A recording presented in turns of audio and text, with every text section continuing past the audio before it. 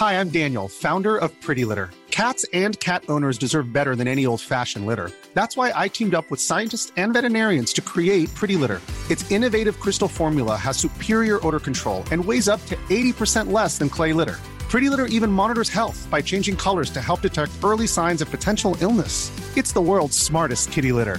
Go to prettylitter.com and use code ACAST for 20% off your first order and a free cat toy. Terms and conditions apply. See site for details. Many of us have those stubborn pounds that seem impossible to lose, no matter how good we eat or how hard we work out. My solution is PlushCare. PlushCare is a leading telehealth provider with doctors who are there for you day and night to partner with you in your weight loss journey. They can prescribe FDA-approved weight loss medications like Wegovy and Zepbound for those who qualify. Plus, they accept most insurance plans. To get started, visit plushcare.com/weightloss. That's plushcare.com/weightloss. I'm Ray. I'm Alex Reed. Welcome back to another episode of Mostly Lit.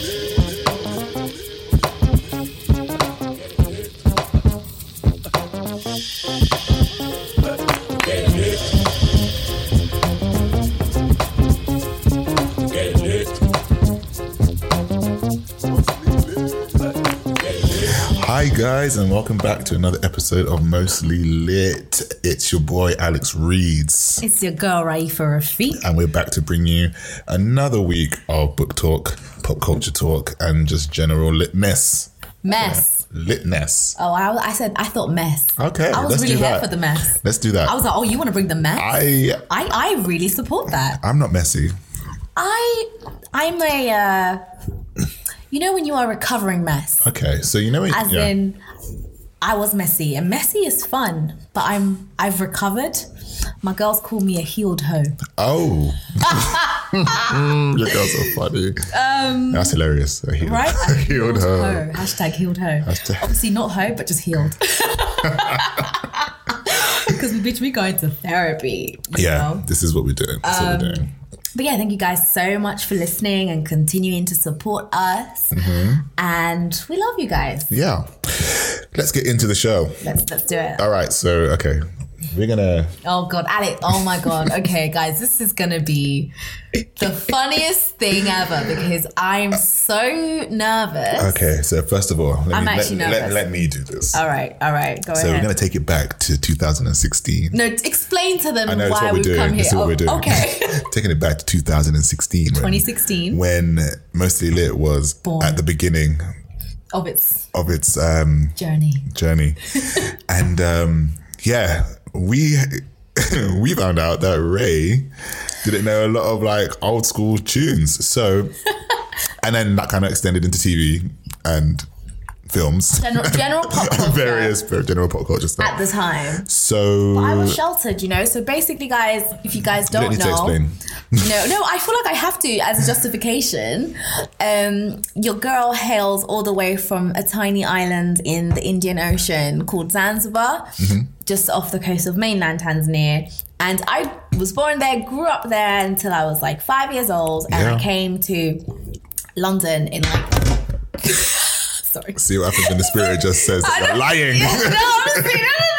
Anyway, so yeah, and when I first came, like I was 5 years old, like, and I was very like sheltered, but also I didn't know any English, so things that were happening around me just didn't register because I was quite like, you know, taken care of, and I watched things like Fox Kids and small Nickelodeon. Yeah. But I was just adjusting to a new world and learning a new language. And that meant that a lot of things that, you know, people around my age kind of knew about from their parents. And also you have to understand the people that I lived with were not, you know, British or knew much about, you know, this type of culture. And so that's not how I was raised. And therefore you can say that I'm a little behind. But I don't like to think of it that way because I've discussed this with my therapist because this is a really sore spot, you know? And she told me to look at it that I'm not just part British, part Zanzibari. I'm full in all of these different... You're full Ray. I'm full Ray. Right. Anyway. Made up of fullness of other Okay, now things. you said your defense. It's Thank great. you. That's my defense, guys. That's it. Anyway, so take it back take it back to 2016 when we started, because let me just go back to where I started. I don't know about this one. So 2016 when we started Most Lit, we were starting to do a thing called Re-Educating Ray, or the Miseducation of Ray. Now, we're back. It's 2019. We've been through loads between 2016. I've been learning, and now. I've learned quite a bit. Yeah, Ray's learned quite a bit. She has surprised me with a few things. I've been like, swear down. It's a bit late, but it's good. It's always on time. It's never late. So this is what we do. I appreciate it. Yeah. So, but what we're going to do is at the beginning of each show, I'm going to throw in a few questions to Ray. Right. General pop culture questions from the era that she so loves and has slightly misjointed connections. So we're going to call it the Re-Education of Miss Raifa Rafiq. Yeah, guys, I thought Aaliyah died when I was born, but apparently that's not true. She died a clear 7 years later. I'm sorry. I was like, oh. This just justified the reason for the segment. Okay, so we're going to start. Oh, I'm so nervous. Okay. All right. Welcome, guys, to the Re-Education of Miss Raifa Rafiq. Okay. Are you ready? I'm ready. Hit me. Dun, dun, dun. Hit me. Okay. In Sister Sister. Oh my God, yeah. Starring Tia and Tamera Mowry. Mm-hmm. Who were they always telling to go home? Go home, Roger. Hey. Extra points for the actor. Marcus Houston. Okay. Because he was in what's one of my favorite films? Not Stomp the Yard. Oh fuck! I know this film. It's my favorite film. I watched it in year 8 with Miss Kinch and her film club. Good luck with the remembering. No, Omari and J Boo. All my babies were there. I know what film you're talking about. And it started off with Fat Man Scoop, drop the clan, Timberland, Fat Man Scoop, drop the... Wherever I say, y'all gon' do. Wherever I say, y'all gon' do. Go see. Hey, Lord, guess who's coming? Timberland, a.k.a. Ricky Phil drumming. You get the correct like me, Timberland. Okay. I'm convinced you know the film. I know the film, but I just randomly forgot the name because... Okay, all right. When you remember the name. Okay, no, when I remember, I'll let you guys know. Okay. This is so terrible. All right, next question. That's 2 points. Well done. Okay. Oh, that was good. Yeah, you only get 3 questions, so it's fine. Oh, okay. So it's not like a whole list of like 15. Okay. Which artist, known as the Queen of Heartbreak and Knee-High Boots, sang No More Drama? Knee-High Boots, I'm thinking, is it Mary J? Oh, well done. Okay, hey! Okay. Is that what she's known as? The Queen of Heartbreak? I call it the Queen of Heartbreak. Oh. No more pain. Everything. I don't know that song. Everything about love. So and the heartbreaks that come with it. All right. This one might be a bit harder. Okay. Oh no. Okay. I'm so nervous. Finally, what did Whitney Houston tell her trifling man to do after It's Not Right, but It's Okay? It's not right, but it's okay. I'm gonna something anyway. Fuck. Wait, it's not right, but it's okay. I'm gonna love you? No, leave you? I'm gonna, oh my God, no. Raifa, come on. Wait. It's not right, but it's okay. I'm gonna leave you. No. Oh my God, what is it? She says, it's not right, but it's okay. I'm gonna make it anyway. Oh. She tells him to pack his bags up and leave. Oh, pack your bags up and leave. Yeah. What comes after that? Oh, you don't know? Okay, cool. Oh, okay. I'd rather be alone than unhappy. That is true, girls. Yeah. You know, sometimes you got to be alone to figure out who the hell you are, rather than be unhappy with a trifling nigga. It's true. I feel like these were quite easy. They were quite easy, but I still flopped on the last one. So you flopped on the last one, but only because lyrics. You did well. Yeah, you did well. So we're gonna be the Mary J one. I'm so glad I knew because it's you know, I think all the Twitter memes and the hateration and the knee-high. I tried to give as much clues without it being too. Yeah. So yeah. Yay. All right. 2 out of 3. 2 out of 3.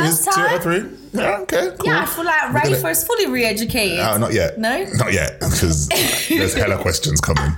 So each week. I feel like you will enjoy this more than me. Low-key for my entertainment. But yeah, so we're going to be putting that at the top. So if anybody has any questions that they want, DM me. To ask Ray. DM me personally. At Alex Reads _. Yeah, don't DM me because I will Google before answering. Exactly. So yeah. So yeah, don't do that. But anyway, so that's Re-educating Miss Raifa Rafiq. So who's lit this week, Ray? Oh, sorry, I'm trying to still figure out the film. Oh my God. I'll tell you at the end. No, don't, because I have to do it. Okay. Oh, man, okay, all right, sure. So who's lit is where we just we shout out somebody who's doing something amazing within creative industry, within the publishing industry, or just general blackness. So who's lit this week? So this week we have the two amazing co-founders of Onway Press, that is Mariam Jimo and Reni Amayo, and they have they're the co-founders of this new indie publishing press company called Onway Press. And essentially, they will be concentrating on the consistent and focused celebration and promotion of diverse voices, most particularly that of Black women writing in sci-fi and fantasy genre. I think the first book that they have out actually is a book by Reni called Daughters of Nri, I believe. So it's told as the Return of the Earth Mother series. So I think that they might be more than just one. And the first one is called Daughters of Nri by Reni K. Amayo. And I know that she previously had a sort of, cover launch that I was, gladly invited to, but I had to go to a good friend's wedding, and so I missed it, unfortunately. But it looked really lovely, and they got great coverage of it. So yeah, those are the two phenomenal women, and Onway Press is our Who's Lit for today. One of the co-founders, Mariam, said that, and she spoke to the bookseller where she said that, as Black women, diversity is incredibly important to them, and they felt that the publishing world could be doing a better job at making this a reality. And she said that we often find that diverse voices and even characters are missing from publishers, and this just kind of takes it all the way back to last week's episode with the phenomenal Tomi Adeyemi, and when she talked about how the fact that we essentially are erasing ourselves out of our own imaginations because we don't see ourselves represented, and we are not representing ourselves, which is catastrophic. But yeah, so congratulations to Onway Press, founded by Mariam Jimo and Reni Amayo. We look forward to reading the book and many more titles that come out of that press publishing company. Dope stuff. Yeah. I was so excited when I saw that. Yeah. Like, it was in the bookseller, and I was like, yes! More Black women! I was like, she's done it again. Yeah, she's doing sick. All right. But yeah, so that is who is lit for this week. Onway Press, congratulations! Amazing. We look forward to seeing more from you guys. Amazing. So, okay. Oh, so, also, go for it. Who's lit is Alex Reeds. Me? What? Yeah. What did I do? Because Alex Reeds is editing a book. Oh, shit. Oh, yeah. Right? Alex Reeds is editing a book. Alex, tell them about it. All right. So I'm editing a book. This is so weird because everyone's always like, why didn't you tell me that you did? I'm like, I just didn't. I just literally, I'm just out here doing something. It was embargoed. All right. Okay, cool. Yeah, whatever. yeah. So now you want to follow the law? So I'm working with Night of Publishing. Our favourite people. Yeah, our favourite people. So I'm out there with them, and I'm editing the book Shaping Up Culture, which is going to be written by Mark McIver, also known as Slider Cuts. Mm-hmm. And yeah, looking forward to seeing what comes of that. I've never edited a book before. This is like editing, like reading it through, proofreading, etc. Just editing. And so I'm excited. It's a new thing. It's a completely different. You can add like a new, little subclause to my name. To your name, Editor. And nobody knows what that means, but editor. Cool. No, but it's amazing. Like, so Mark's getting on with that, and it's really cool, amazing. And is it that it's is there a particular audience? Because I know that Nights of obviously do children's books. Yeah. So, like, we are really, I think that it's a kind of a self-help, but motivational kind of piece of writing for like young people, but it can go across any age, to be honest. He's got a lot of experience, and a lot that he wants to say, and I'm looking forward to it. Nice. So later on this year, you know, when that happens, it happens. Alex and the Mandem. Yeah, just all up on Mostly all up on Mostly Lit. So I look forward to it and reading it. Looking coming forward to all the launches. Shout out to Amy and David, though. Like launches, and then you just have one of these little press events. Yeah. It's so nice. Yeah, but shout out to Amy and David with Nights Of, man. Yeah. I'm just completely stunned. And they have their new, I feel like I'm just going to be standing there, but they have the book. The bookshop's coming in May. Oh my God, I'm so excited. And I was like, Amy, we need a party. It's going to be in Brixton. Yeah. Cannot wait. It's just amazing stuff that I'm seeing right now. And like I just shout out to them. Shout out to everybody. I feel like there's a glimmer of hope, like all the things that we want to see happening in the publishing industry and generally just like the creative industry, and not just like the small sort of, you know, coven of blackness, just generally all round. Like obviously the phenomenal Candice is on the Sunday Times best-selling list, and that's what I like to see. It's like these books aren't just going around us and we're not the ones like just talking about it to ourselves, but the population, the general population is aware. Not that we seek validation from it, because we know we're lit. Yeah, just moving. It's just like we need bigger platforms, and hopefully moving around. Yeah, that's what we're going to get. Even with Clarissa now moving from Bonnie to Acast. Doing whatever she's doing. Yeah, moving. I think that everybody, you know, need to shout out people a lot more. Yeah. Shout out to Clarissa. Shout out to Candice. Shout out to you, Ray. Shout out to everybody. What have I done? Shout out. Everybody's lit. Everybody's lit this week. Everybody lit. Hey, we be getting to the money. Shout out Beyonce. I just thought I should say that. All right, let's get on with the show. Yeah, let's continue. Mostly Lit this week is broken up into two pieces, but we're going to be talking about our spring reads, and then we're going to open up the discussion a bit later on. Also, just so you know, we will be speaking about Game of Thrones later on in the show. And we're going to be talking about the first episode and the second episode. Yeah. If you haven't watched it, stop. Get to it. Go watch it. Just so you know that's coming. Yeah. And we're not even going to talk about it lightly. We're gonna talk about it. We're going in. Okay. Like, we're gonna talk about it. We're gonna go under the armpit of the Night King. We're gonna smell all his juices. We're going that low. We're going that in. All up under him when it's cold. Winter time. All up under him when it's cold. Winter time. Dinner time. Anyway, so yeah, Mostly Lit. So this week we're doing our spring reads. Guys. So normally whenever, you know, the change in seasons happens, I don't know, last week you guys felt that beautiful long Easter weekend where it was hot. Everybody was misbehaving. I was misbehaving. Wow. Everybody was just moving a little bit mad. And it was a good mad. Me and Alex, we had a lovely brunch with our good friends. Yep. It was great. You know, my head started hurting before I ever went to bed.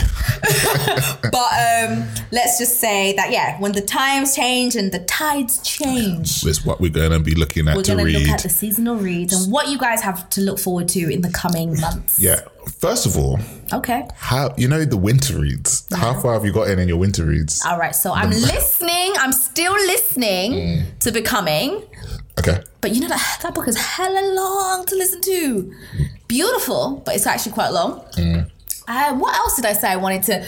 so I'm also reading... we haven't really touched on what we're reading, but one of the things that I wanted to read in my winter reads was Black Leopard, Red Wolf. Okay. Alex always calls it Red Lion. I'm like, babes. Red Lion, Black Leopard. I'm just like, no, stop it. Anyway, by Marlon James, and we've spoken about it recently, and I think this is the book that we're going to be doing possibly at the end of next month, so get to reading it. I've seen some of you tweeting saying we've already done it, and I'm like, no, we haven't. We just talked about it. We have not done this. I don't know. So I'm in the middle of reading that, and I'm actually also reading Notes on a Nervous Planet by Matt Haig, because because I love math. We'll be doing that very soon as well. Yeah, we're going to do that. And yeah, so I've actually gotten, there's that Orchestra of Minorities book by Chigozie Obioma, which I bought it. I haven't started yet, but that's also a book that we are definitely going to do on the show in the next month. So make sure that you're reading it so that, when the time comes, you can really get into the discussion. Yeah. That's right. So spring reads. Alex, what do you have for me? What do you want to look forward to? Like, what are you looking forward to? What should the people be looking forward to reading in the next few months, Where shall I start? So this week or last week now that you would have seen, the 392 had its book launch on Thursday the 25th of April. So this is the debut book by Ashley Hickson Lovence. And is this the book on the bus? Yep. Set entirely on a London bus, travelling from Hoxton to Highbury. To me, I know. And taking place just over 36 minutes. Like the event, the events of the 392 unfold through a cast of charismatic characters coming from very different worlds, but tied together through a shared suspicion as the threat of terrorism looms. And that's published by Own It London. And, shout out to Crystal. Shout out Crystal. So phenomenal. I'm looking forward to reading that book because it's not too long. It's got a very it's got a very interesting cover. It's just I haven't seen the bus. It yet. And it's one of those things. Like held it. So I don't know. It's one of those. Yeah. It's really. It's cool. It's one of those books that that should really identify with the London experience in a way. Do you know what I mean? It's just because it's red. Like you look at it, all right, it's red now. Like I remember I was watching the Own It's Instagram live, and because I was like, I just can't be there. But let me go. And they were talking to people about their experiences on buses, as just a lot of black people about what their funniest experience with them on the bus and stuff. And when you don't realize how much of your life is spent on buses as somebody who grew up in London, and or grows up in London or has lived in London, but growing up in London between the years of say 2000 and 2010, pretty much your whole school life. You were going on a bus. On a bus. And true. Their stuff has happened. I remember when there was the terrorism attack in 2005. 2005? I think it's 2005. I think it was around that time. I remember being in my art class and my friend got a message from his mum saying, don't go on the London buses. I don't know if it's 2005 yet, but it was one of those times. And, everybody was like, oh my God, we all had to just walk home because we weren't really, you know what I mean? But it's a deep kind of connection that we have with the buses. Something, you know what I mean? You see a bus number and you're like, that takes me back. It takes you back to one place, you know what I mean? And I remember, so I used to take the W11 to school, and I went to a school called McEntee, which got turned into an academy because it was that bad. We would meet at Walthamstow Central.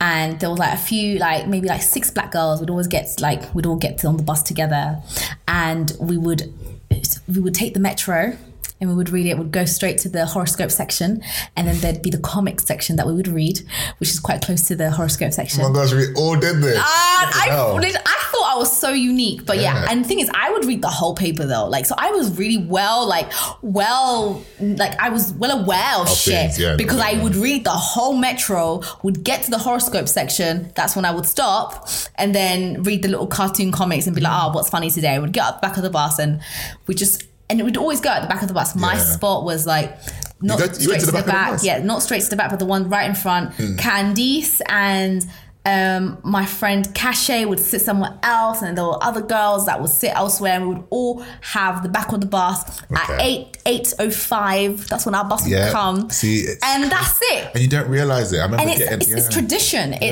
You do this for years, every day. Yeah, honestly, I remember. So between year 7 and 8, on the way to school, we sat at the front of the bus. Why? I don't know. What kind of uncool kid? I don't know. You? Of course, I wasn't cool. Really. Sorry, but you have to sit at the back. No, that's what I'm saying. Between 7 and 8, it was very much I'll just run upstairs. Maybe the year 10s and the year 11s would sit at the back. No, it wasn't even that, because when we got on the bus, it was at the terminus. So we got on at the beginning of the bus route. Oh. So we just used to run to the front. When we were younger, we were 11, 12. We used to be like, and then there was this adolescent shift that happened. And it's like, you slowly find your way just through the middle of the back of the bus, at the back. Cool. Yeah. There are people, like, things happened on the bus. My friend, flirting. Flirting. Normal, like, citizens will tell us to shut up. Yeah. Because we were too loud. Well, I'd be told to be quiet. I mean, nothing's changed, has it? It's like, you're too loud. Shh, be quiet. And there was obviously one day I remember reading out to the girls my diary post because I was really emotional. And I read it out to them. And there was this random stranger guy who turned around to me just before he left. He goes, "It gets better." And I still remember this. Does it? Right now. Like, I still remember it. I was like in year 10. Yeah. And this random guy just turns around and says, "It gets better," as if to say, "You're young, like, get over yourself." But man, this book is really interesting. I look forward to reading it. I'm actually going to read it. This is the thing. Like, normally I mention books that I actually don't read. This is the thing. Like, I'm going to definitely read it. And it's 392. 392. It's just amazing. Yeah. So much happened on these buses. But anyway. Crystal says that, just to read what Crystal has said about Ashley. Ashley is a rare and exciting voice with a depth, skill for observation and natural flair with words, and the ability to create authentic worlds and characters, as well as an exciting new literary fiction author. Ashley offers an important contribution to the literary landscape and is the kind of unique talent that will delight readers and that the industry is so keen to find. We're hugely excited that Ashley joins our growing list of debut authors and to be publishing the 392. Fantastic. Phenomenal. So yeah, guys, go grab a copy of 392. Ashley's book, hopefully we'll be speaking to him soon. Phenomenal. What do you have next? Okay, so I'm really excited about this book because it's by a woman who I think is like super smart. And let me just get it up. So it's called Don't Touch My Hair by the amazing, beautiful, phenomenal, intelligent Emma Dabiri. And it's a book that essentially talks about, like, Emma in this book takes from pre-colonial Africa through, the Harlem Renaissance and, even like Black Power and today's world in the idea of just the natural hair movement. And in this book called Don't Touch My Hair, it's rather academic, an academic perspective of the idea of Black woman's hair and the politics around it, the fun around it, the history around it, because our hair is rather political for those who have it naturally, for those who, wear weaves and wigs, and for those who, put the crack on and, relax it, to those who have protective styles, because when Beyonce wears that protective style, she's basically doing an album.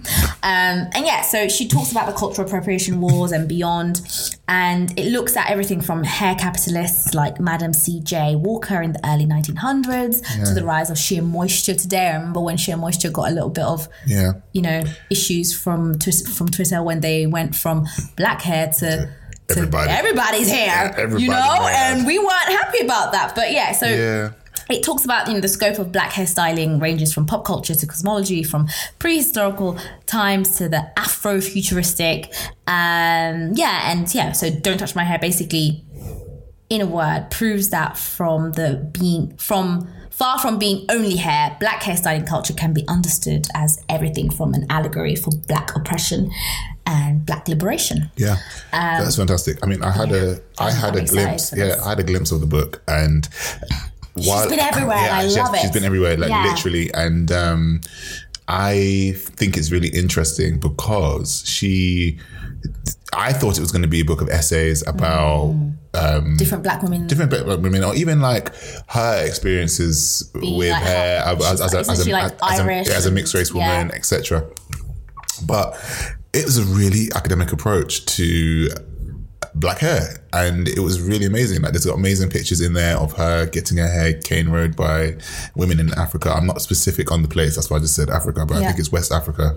And she's getting her hair done, and it's just the politicalness of it all. Yeah, it's so weird. The culture and heritage behind it. Yeah, because I for a long time, like when I was younger, I didn't think it was political. I thought that it was political in the domestic, in that for me personally, I kind of had my father's hair, and my father's more like Bantu in a way, like Black African, whereas my mother is just like mix up. And when I was younger, it was always, oh, you know, it's such a shame that you don't have your mother's hair. Oh, you know, when you brush Rifer's hair, it goes, you know. And the thing is, like, when I look at it, it's not even that bad. Yeah. But I always was, rather when I was younger, very insecure about my hair, because I had cousins who had like almost coolie type hair like that was all the way down to their arses. And I was like, why don't I have that type of hair? And it's so interesting that, for example, when I was younger, I used to think, oh, you know, mixed race people have hair that is quote unquote better than ours, because, you know, oh, you know, you want to get with somebody that's maybe Arab, because obviously Zanzibar was like taken over by the Arabs.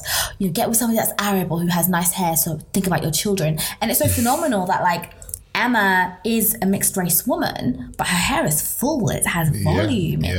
It's you know, it's something that she has to contend with, and it's quite interesting to hear her perspective on it. I find it really interesting that, you know, when you know, people have like these things, they're like, oh my God, you're mixed race, so your hair must be great. Be nice. You know what I'm saying? And like, not everybody. But then it's the idea of what is nice. What is nice and what is that? Some people's hairs is slick, some people's hair is like thicker, some people, you know what I mean? Some people's hair is thinner and whatnot. And guys, I have braids on. I just thought I should tell you that. She does have braids on. Like, I shouldn't even know this. Yeah, Alex don't know it, but he does. But you know what I mean? I'm so excited because obviously it's something that I never like have done in my life before. Actually, ever. Yeah, it's just one of them things that I want to do it. But like, people always look at me like, oh, Alex, why is your hair like that? And I'm like what? It's my hair. It's my hair. But it just happens, and you realize that sometimes it's just genetics. Genetics will come and spin you sometimes, which is why I'm very, very, very curious as to how Meghan Markle's child will just arrive and skedaddle the whole royal gene pool. It won't happen. Because have you seen her as a child when she's sitting there with her little... My issue is, so there is like Jackson 5 quite a few style. different arguments on this, because some people are like, actually, why... It's almost like having black-ish. When I say black-ish, I mean like maybe coilier, curlier, coarser hair. You're talking like as like Mediterranean kind of looking. As like a revenge on the royal family, because then that's playing into the whole idea that black hair is lesser than. Yeah. In a way. Exactly. So that's also problematic. But at the same time, low-key, I do want this baby to have some curly hair. I want to see a throwback. I want to see all the ancestors come through with this baby. From Meghan's side. Even though she obviously identifies as biracial, we get that. Cool, cute. But the thing is, she's smart. Verbally, she identifies as biracial, but that wedding... That wedding was black. And her general stance on life... I don't know. I personally don't know. I don't know her general stance in life. She's basically just like... But she ain't going to go around with her natural hair. They said they want to... Something about they're considering an African name for the child. That is really? I never heard of that. I saw that around on the news thing. God. I don't know whether that could just be new spin or whatever. I doubt it. They're probably going to call her like... Hilarious. You know, Princess... Oh, we have a Charlotte already. Scarlet. Rose. Diana. Doubtful. They might do Diana. That would be cute. That would be. That would be quite cute. Diana. Emma Debury's Don't Touch My Hair. Really looking forward to reading it. The Guardian has called it groundbreaking. And yeah, man, it's why black hair matters. I'm excited for it. It's not that long. Nearly 300 pages. But low-key it is. It's coming out on the 2nd of May. Okay. So not too long away, you know, I think this week. Okay. Yeah, when this drops. So make sure you get it. Hopefully we get her on and we can, you know, talk to her about it. Should be fun. Okay, cool. So that's another spring read for you. Next one we have is by an author called Dr. Boulay Whitelaw III. Oh my God. And so Dr. Boulay Whitelaw III. Dr. Boulay Whitelaw III is a professor of white studies. He's a professor of white studies, guys. At an undisclosed college and university. And probably Oxford or Cambridge. Yeah, probably one of those. Yeah. Google him. Yeah. He's around. He's about. And he's told this story. Oh, actually, it's probably Bristol. Probably Bristol. Maybe one of them on Brighton. Yeah. Anyway, so Dr. Boulay Whitelaw III has told Nels Abbey. The phenomenal Nels Abbey. How to survive as a white man in the corporate world and how to conquer the world as a white man while black. So I think that this is going to be an amazing book. It comes out in the middle of May. I'm so looking forward to getting stuck into this. I've got to read it. And I just cannot wait. But you know, like it's being published by Canongate. Yeah. And I'm just so essentially it's basically a satire, right? Yeah, it's a satire, and it's by following the white man commandments, namely that winning justifies anything and everything. That is true. You too can achieve success beyond your capabilities with lessons on the value of shock and awe, putting compassion on the back burner and pretending racism doesn't exist. Think like a white man teaches you how to understand, overcome and overthrow the white man in the whitest shade of pale world of work. I cannot wait for this. Guys, I'm so excited about this. I'm wanting the reviews to come in thick and fast. I'm wanting anything. Yeah. Rennie Edo Lodge has co-signed it. Benjamin Zephaniah has co-signed it. Yeah. Dane Baptiste, everybody. I'm so excited for this because obviously I work in the corporate world, and I think for me it's going to be something that I'm reading and I'm going to laugh out. As in, I work in corporate world, and obviously Nels is a previous banker, and he actually worked for a previous client of where I work, and I think that this book is going to make me laugh. Low-key will actually teach me a few things. I do believe certain things might be satire, but satire has definitely an element of truth in it, and that's what makes it hilarious. And I think those are the things that we should not miss out on. Just because it's funny doesn't mean it's not true. Yeah, disclaimer. Yeah. Dr. Boulay Whitelaw III is the Distinguished Professor of White People Studies at Bishop Lamont Hood University and the Deputy Vice Chair of the Centre for Trying to Understand White People, CUWP. It's so hilarious. He has written numerous successful TV shows, including Good Cops, Good White Folk, and other wild fantasies and scientific proof. The white man's ice is indeed colder. Since dictating the thesis of Think Like a White Man to Nels Abbey, he has neither been seen nor heard from. No, of course. So, he's actually changed the world. I cannot wait. But Nels, congratulations for this book. Congratulations for writing down the story that was told to you. Fantastic. I cannot wait to read this. It's out 16th of May. Make sure you guys go and Google and Amazon. 10 days before my birthday. Yeah. Nobody asked that question. Yeah, but I just wanted you guys to know. You can send your presents at a P.O. Box address that I will link down below. Do you remember P.O. Boxes on like Newsround? Yeah. P.O. Box, Newsround, or something, some next place. You know, London. I always wanted a Blue Peter badge. I never got one. Nobody even talks about Blue Peter anymore. I know. Blue Peter was it. Who was that black woman that used to do it sometimes? She's married to... Angelica Bell. That's it. She's married to the other black man that used to do shit. Yeah, she's back on, Money Saving Expert with my guy, Martin Lewis. She was literally the first black woman that I saw low-key in a prominent place that I used to watch all the time. She made the wildest return. I'm just like... Really? She did she was on Newsround. And then obviously I remember Lizzo. Do you remember Lizzo? The black guy that used to do the news stuff. Now Lizzo's on BBC News or whatever. Yeah. Anyway, so they used to do all of that stuff. And then Angelica Bell it was silent. It was quiet for time. And then all of a sudden, Martin Lewis came with the Money Saving Expert stuff. Yeah. And she's the co-host. I'm like, phenomenal. Where did you come from? She's really just minding her business. Yeah, but she's been writing children's books. Doing her stuff. She's been writing children's books. I love her name. Angelica Bell. Yeah, amazing. Beautiful. Black love. Yeah, so... I'm looking forward to Nels' book. Because I think we are very looking forward to getting him on the show. Yeah. Do you know what? The thing about this book is that it's something that a lot of black and other ethnic minority people can identify with while trying to find and trying to be successful in this world. I also think that, obviously, you know how much I don't really read nonfiction like that. I think this is a nonfiction that I will read because it's a nonfiction that is funny and not a nonfiction that is trying to bore me with like statistics and facts because I'm really not about that life. I just want to get lost in the story. But this is like a really identifiable. Yeah, and obviously because it's really relatable, I'm super excited for this. And but congratulations, Nels, and Dr. Boulay, Whitelaw the third. Congratulations with your teaching. And we look forward to hearing wisdom. Next. All right. What do I have? Dun dun dun. Okay. Oh, okay. This is cute. Basically, the next book that I have is Children of Vengeance and Virtue. Roll my eyes.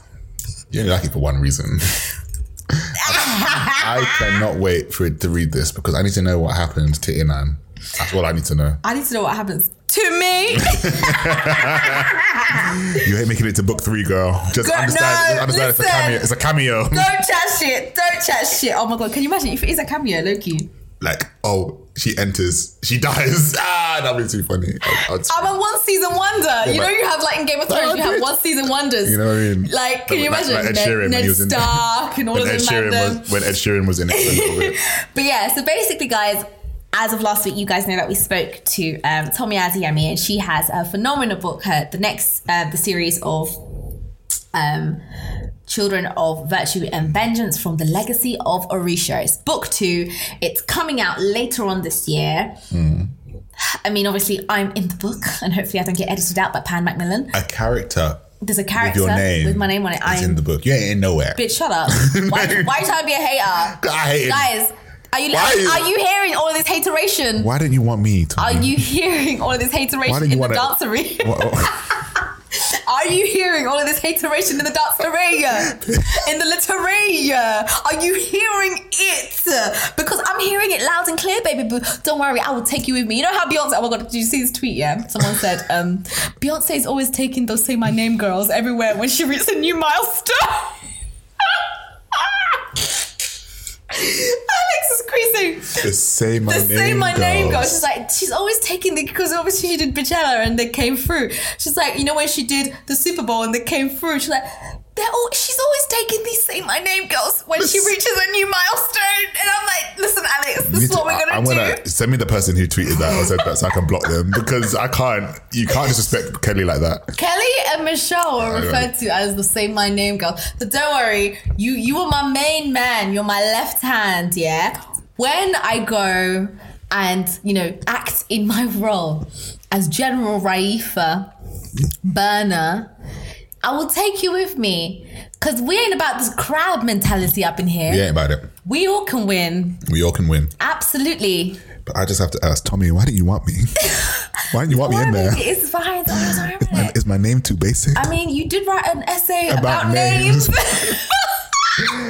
I played myself. Anyway, so yeah, Children of Virtue and Vengeance is the breathtaking second title in Tomi Adeyemi's YA fantasy trilogy, The Legacy of Orisha, following her groundbreaking, debut Children of Blood and Bone. The story picks off after battling the impossible. Zelie and Amari, who is me, but not really me because I'm a general, have finally succeeded in bringing back magic to the land of Orisha. However, but the ritual that they did in the last few pages of the last book was so powerful, much more powerful than they had imagined, that they ignited the powers of not only the Magi, who are the people of who have magic in the land, but also some of the nobles with some sort of magical ancestry. So now Zelie struggles to unite both Magi in Orisha, where the enemy is just as strong and magical as they are, with other people. So when Amari's mother forms an army of royals, bitch, that is who I am commanding. What do you mean? Alex. I don't know what to say. Let me just read this, yeah? But it's fine. When Amari's mother... I'm fine, guys. You know Amari's mother in the book, she was a bit of a Loki, a bit of a bitch. I know, she was out here just... Yeah, she was like, why aren't you light-skinned? Anyways, when Amari... She actually wasn't she? Yeah, she was horrible. When Amari's mother forms an army of royals with newly awakened powers, because, Cersei... Zelie fights to secure Amari's right to the throne because, bad bitch trying to overthrow, Daenerys Targaryen. You gotta do it sometimes. And protect the new Magi from the monarchy's wrath. Oh shit, maybe I'm like in general for the bad army. That would be really bad. But then really low-key on brand. Anyways, so basically there's a civil war looming on the horizon and Zelie finds herself at a breaking point. What does this bitch do? She must find a way to bring the kingdom together or watch as Orisha tears itself apart. Imagine. I can't wait. I cannot wait. And also we've got the movie to look forward to as well. The movies to look forward to. Alex, we need to make sure that I'm in this movie, the second one anyway. I don't know who you're talking about. I don't even know. You're saying we are like, do we speak French now? No, but I just thought... I'm not about to be out here helping you. You got this far by yourself. I know, but I just feel like I need your support. I will write you a letter. I'm bitter out here. No, I'm joking. No, of course, we'll get you in there. The book comes out later on in the year. And... obviously not in spring specifically. But this year. Yeah, this year. It's one thing that we're looking forward to reading. Oh my God. I will definitely be looking forward to reading. Literally, it's going to be another one of those, like, when the last Harry Potter book came out and you were just dying to get it. Oh man. Any minute, like you were just like, okay. queuing up, flipping out. Yeah, but congratulations. And Tommy recently did a thing online where she talks about all her rejections that she got. I think she got like 60 rejections. Very open about that. Yeah, she got like 60 rejections from agents and she spent like 4 years writing Children of Blood and Bone. And how the fact that within 2 years she's written 2 books, both of which are on the, this definitely will be on the New York Times bestseller list. We've seen the cover release and the cover for the next book is just outstanding, phenomenal, out of this world. I love this woman and I think she's a young lady who a lot of young Black girls can look up to. Her story is just magical, creative. It lifts us up and it's a world where the world is Black. There is no like oppression, and the oppression that is there is us, is our own, not inflicted by others that are different. It's just like our world. Once you erase the whole racial tension, we're trash. So what's next? Yeah, like we're still trash. But so you're rich and I'm poor. Okay, right. Let's do all that with that now, and it's just that one less thing to worry about. Whereby we're not just fighting ourselves outside of people. We're actually just fighting ourselves. Low key, we can deal with that. We just have to deal with it. So yeah, I'm really excited for this book. Cool. Children of Virtue and Vengeance. Cool. I'll see you guys at the premiere. Yeah. You might want me to sign your autograph or something. I'll be the +1. Alex will be my +1. Because my name wasn't in the book. I'm joking. All right. What do you have next, Rex? Okay, so I'm going to mix it up with another white author. Our token white man. Who's that token? Okay, so basically this book is called The Art of Not Falling Apart, and it's an audiobook that I got by a woman called Christina Patterson. Right. And the reason why I identify with this book so well is because she's a journalist and she basically chronicles life, having worked in journalism. Having worked in journalism, and she basically got made redundant, and she got to a point in her life where she realized, like, she is not married, she hasn't got kids, and she's not with anybody romantically. Her career is kind of like here, there, and everywhere. But she went and had a conversation with various people that she's met along the way, along her life, as a journalist working on the column at The Independent and being the book editor at The Independent and various things. And she talks about, how important it is not to fall apart, but also for falling apart in a way that protects you and helps you learn from life. She talks about how she loves parties. You know what I mean? Exactly. So she talks about how she loves parties, and she always puts on a birthday party, which coincides with Christmas, etc. And she talks to people about who have lost people, who have lost siblings, who have lost spouses, and it's a very interesting look at life from a perspective of somebody who is in their 40s and 50s and just trying to kind of make sense of everything, because we get so caught up in trying to make sense of everything in our 20s, and it's like we're only 10 years into adulthood. What is that? Like when you think of, when you deep it, we're only 10 years into adulthood. Are we even that? When we were 16, we knew nothing. When we were 18, we thought we knew everything. We were 21. We were like, no, 23. We were like, wow, we don't know nothing. 23, 25. Yeah, 25. I was like, shit. I was like, well, damn. Yeah. And then the quarter life crisis hits differently. Exactly. And then Christina Patterson talking at like 40, 50 something. Yeah. And saying, you know, she thought she had everything down pat. Like she was at work, she was doing editing, she was editor here, there, and ever, and then it just went to the point. And I think, so it kind of speaks to the point. Yeah, it kind of speaks to the point of like with Emma Gannon when she talks about the multi-hyphenate method and all these different things, and how our generation is quite future-proofing, trying to future-proof ourselves so that we kind of do multiple things. Yeah. So that if one thing kind of like stops, we've still got another thing that keeps us going and all these other stuff. But it's a very, very good book. Like, I mean, sometimes it's difficult to identify with her. Yeah.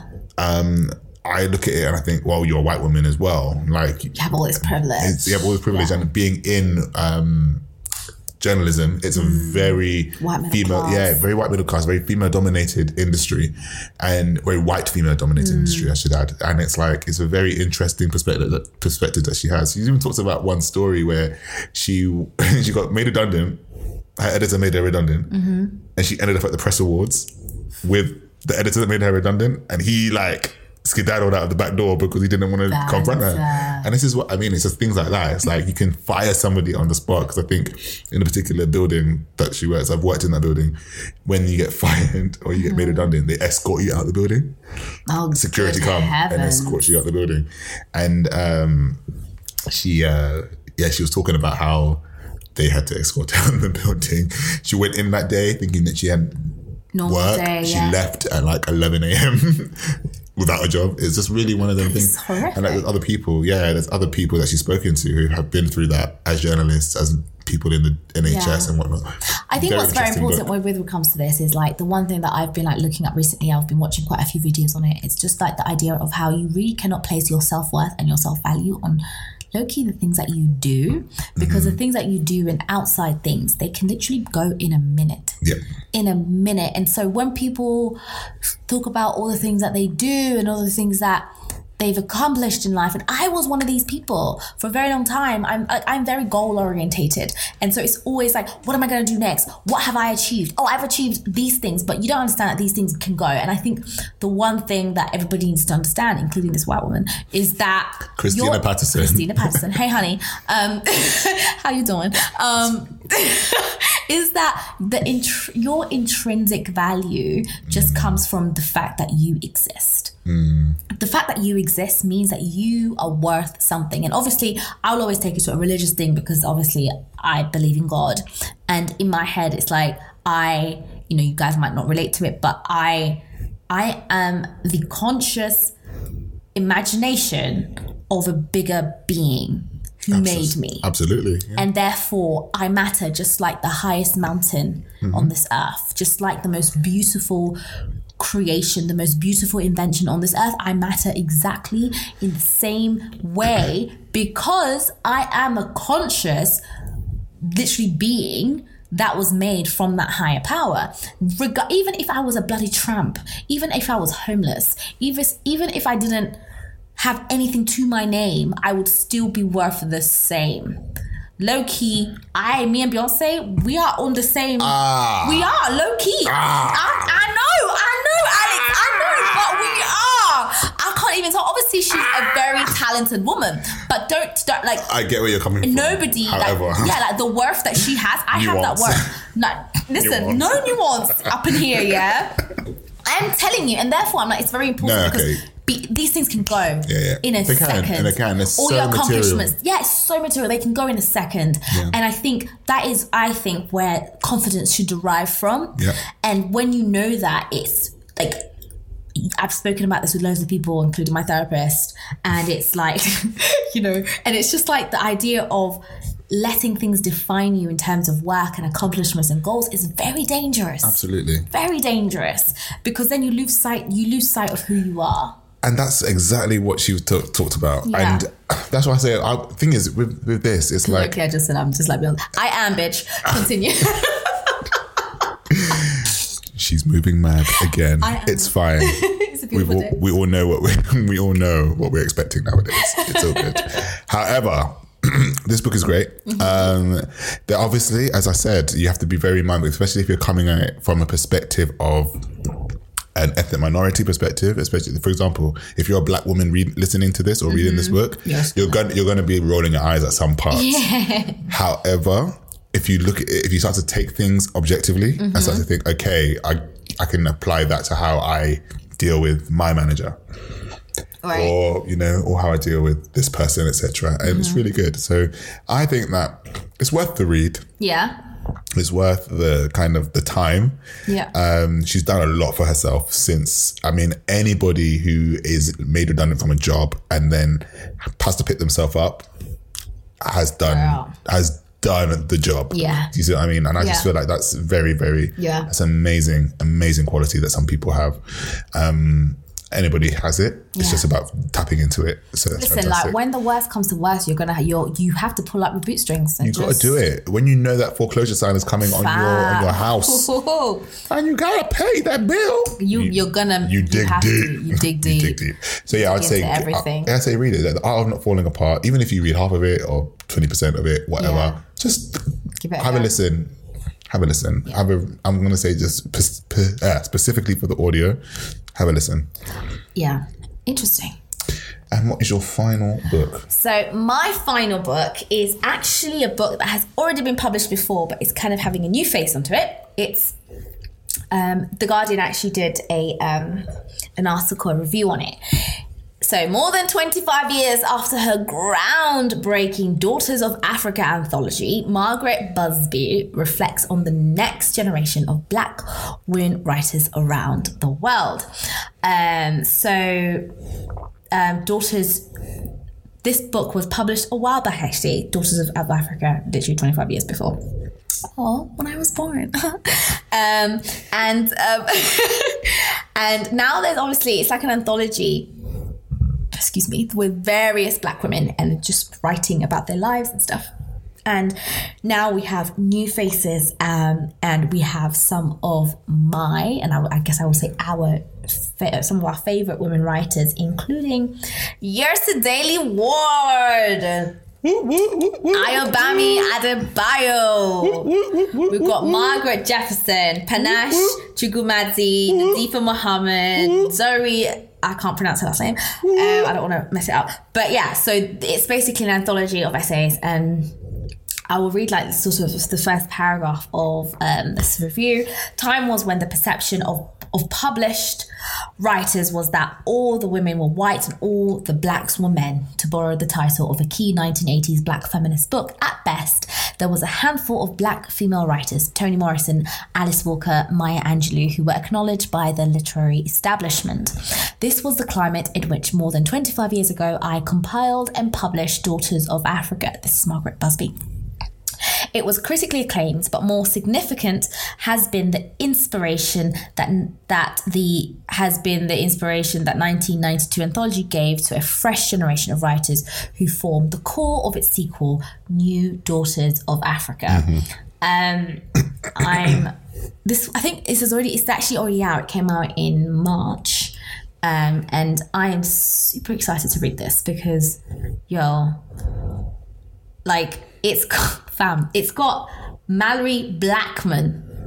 It's got Yrsa Daley Ward. It's got Ayobami Adebayo, our favorite people. Just talking about their experiences of being Black women in 21st century Britain. Yeah. And it's so rare because a lot of the things that we do see right now, and I think, you know what, I'm not even going to say it's rare, because maybe 2 years before, last year, we would talk about how Black culture is essentially osmosis from American narratives. But I do firmly believe that this is very, very much changing. Look at the phenomenal works that we have had throughout the last 18 months to 2 years of Black women writers. And I do think that it's now outside of the US, and it's the Black expanding, UK the diaspora is expanding. Yeah, it's that renaissance that we previously spoke about. And I don't want to continue to say, oh, it's new, our narratives are so US orientated and it's filled with the froth of US humor and life. We're actually taking that mantle now. So I'm going to let that narrative rest and say that it's just beautiful to see these new writers coming up, having our experiences. And obviously anything that Eureka Daily touches is great. So yeah, guys, New Daughters of Africa, previously been published before, but now it's an anthology with newer voices by the phenomenal Margaret Busby, who's been just in this literary sphere for a very long time. She's been doing what she has to do get to it. She has to get to, for a long time. So amazing. Yeah, I'm very excited to read it. And The Guardian wrote a pretty decent review over it. It's edited by Margaret Busby, it's published by Myriad. New Daughters of Africa is launched at the Women of the World at South Bank Centre, and it's already out, so make sure you get it. Okay, cool. Yeah. So guys, those are our spring reads. We're going to move on to our general discussion in a minute, just after this break. Hi, I'm Daniel, founder of Pretty Litter. Did you know cats tend to hide symptoms of sickness and pain? I learned this the hard way after losing my cat, Gingy. So I created Pretty Litter, a health monitoring litter that helps detect early signs of illness by changing colors, saving you money and potentially your cat's life. Pretty Litter is veterinarian developed, and it's the easiest way to keep tabs on your fur baby's health right at home. Go to prettylitter.com and use code ACAST for 20% off your first order and a free cat toy. Terms and conditions apply. See site for details. Many of us have those stubborn pounds that seem impossible to lose, no matter how good we eat or how hard we work out. My solution is PlushCare. PlushCare is a leading telehealth provider with doctors who are there for you day and night to partner with you in your weight loss journey. They can prescribe FDA-approved weight loss medications like Wegovy and Zepbound for those who qualify. Plus, they accept most insurance plans. To get started, visit plushcare.com/weightloss. That's plushcare.com/weightloss. Imagine the softest sheets you've ever felt. Now imagine them getting even softer over time. That's what you'll feel with Boll & Branch's organic cotton sheets. In a recent customer survey, 96% replied that Boll & Branch sheets get softer with every wash. Start getting your best night's sleep in these sheets that get softer and softer for years to come. Try their sheets with a 30-night guarantee. Plus, get 15% off your first order at bollandbranch.com. Code BUTTERY. Exclusions apply. See site for details.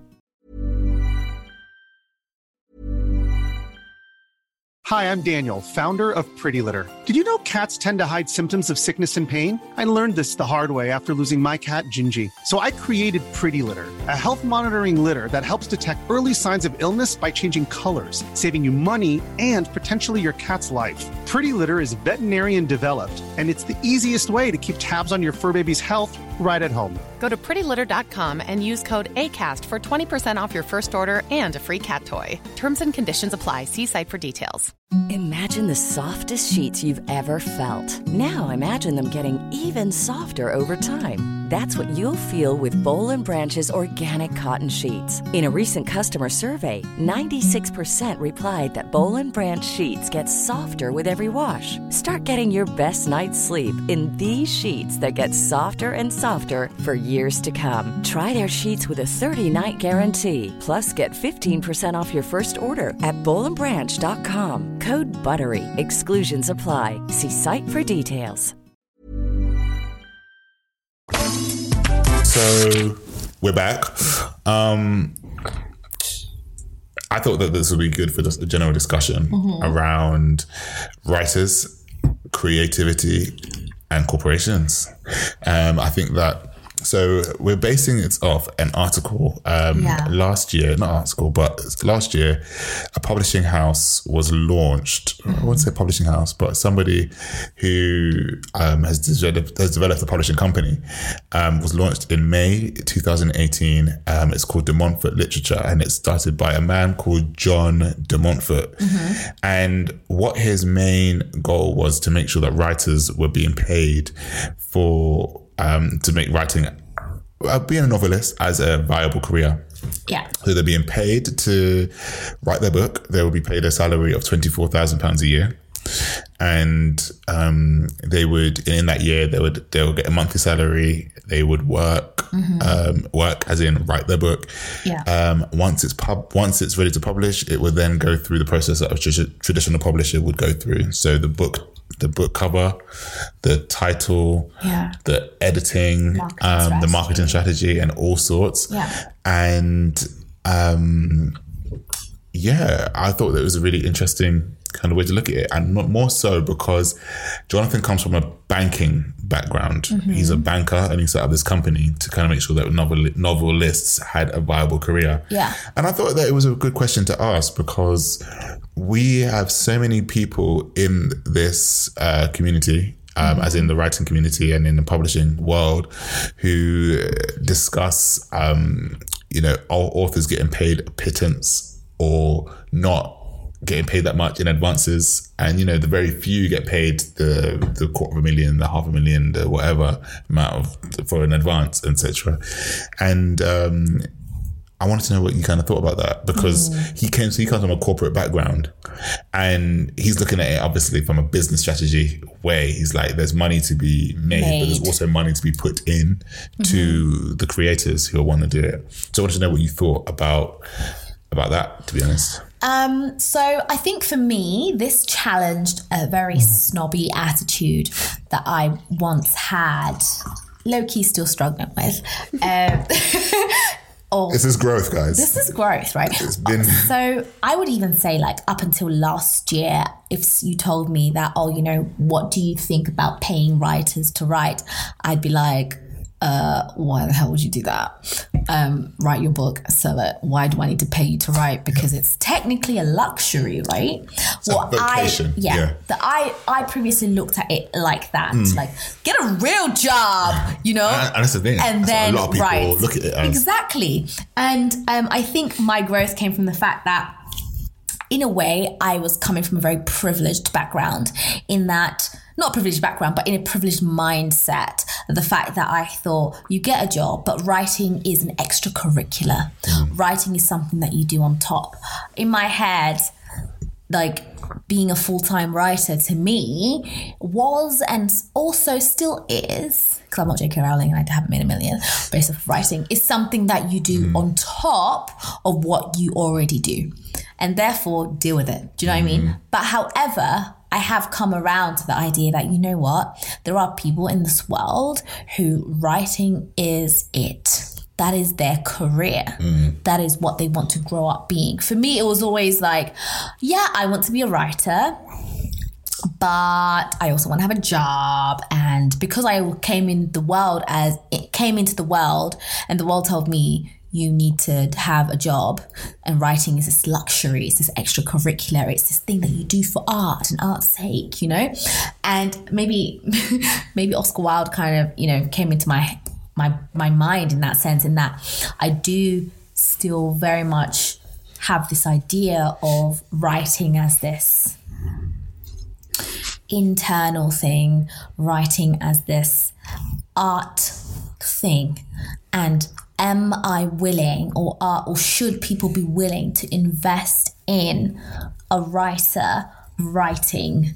Because what if their writing is shit? But then, do you know what I mean? This is the thing I find. But then I'm like, then I just have to get over that, because at the end of the day, this is somebody's career. But then how do you structure it in a business so it works? This is kind of what I found. So there's only two things with regards to investment. I feel like a lot of people don't necessarily see things as an investment of their money in whatnot. For example, if you're buying a ton of books, I recently just started a Peepo, and that's kind of works as like a share sort of thing. You buy a certain amount of pips, which are shares. People buy a certain amount, and it obviously helps fund particular careers or whatever. Right. People, when you look at what you get for what you buy, when you buy a book, you're investing in an author's career. That's quite a new thing, because when I buy a book, I'm buying the story. Yeah. It's only obviously now that I'm aware of the publishing industry and very much involved. That's a shift of perspective. Yeah. But ultimately, when we, obviously, because we know a bit more about how it particularly works. Right, yeah. But, you know, when you're actually sitting there thinking, okay, I want to write this book, I'm going to write it, I'm going to put it out. Ultimately, you need to make back the advance that was given to you. Mm-hmm. Now, when you've got this guy, Jonathan de Montfort, who's talking about, I'm going to pay you a salary, you get a certain amount each month, whatever, and then we sit down and we edit it, and then when you start to sell the book, it's a bonus on top of your salary. Mm-hmm. To me, because technically I'm making the money, right? To me, that makes so much sense. But obviously, I come from a position of outside of a particular industry, so therefore I don't know what necessarily goes in to it on another side. And I don't like this idea that arts should be seen as this vocation and this extracurricular thing. So, like, there should be this kind of way of, like, you know, you want to create and you want to create for a living. How can you make it a viable living? You know, when I grew up and I said to my dad I wanted to be an actor, and he said, that's great, but you have to know that there's some days you're going to be out of work. It's not a consistent career, especially at the beginning. So what does that look like? And that kind of made me think, oh. And it wasn't a thing like, oh, okay, I can make it work in my mind. It was more of a, I don't know if I can sustain that. I don't know what that means. And when there's things in place or things put in place to say, okay, so you can kind of like create and act or create music or do whatever and be consistently paid and live, then there's a discussion to be had. This helps it. I do think that I think we're looking at it very differently, because in a way, sometimes we might even isolate the creative industry from the corporate industry. So, you know, mainstream capitalism to alternative capitalism. And when really it all actually works together, because as much as a writer, you're writing and you're thinking about your art and your craft and, you know, your plot and your story, when you get an agent and when you know, your book gets picked up, and whether it's you're going to get auctioned or it gets picked up by a publishing industry, it literally flips on its head. Then it becomes, what is your pitch? How are we going to market this? Who is going to buy? How are they going to buy it? Precisely. Who is the audience? So then it becomes a balance between creativity and corporate mentality, marketing, I guess that other side that you don't consider maybe as an artist, right? I do think that these two things can work together, but we just need to find a better way. So in my head, I do really like this idea that, you know, the de Montfort guy did with regards to funding writers to write and paying them. But I do hope that the writers are business savvy enough to look at their contracts that, you know, okay, when I'm writing, you're paying me 24K to write as a year. First of all, I'd say, like, low-key, negotiate that up, because that is not enough. For a writer, I think that's quite significant, personally. Significant, because I mean, low-key, like, advances are like, what, 5K? Yeah. Advances are not that much as a normal. But when I found out, I was appalled. I was like, what? You know what I mean? Because when you think about what it takes, first of all, it depends on what the publisher believes and believes in the story that's being pushed, which it's subjective to every editor. And not everyone's going to have a Harry Potter. Not everyone's going to do that. Because I would imagine her advance would have been really low. Yeah. And it just so happens that some things take off in ways that you never expect.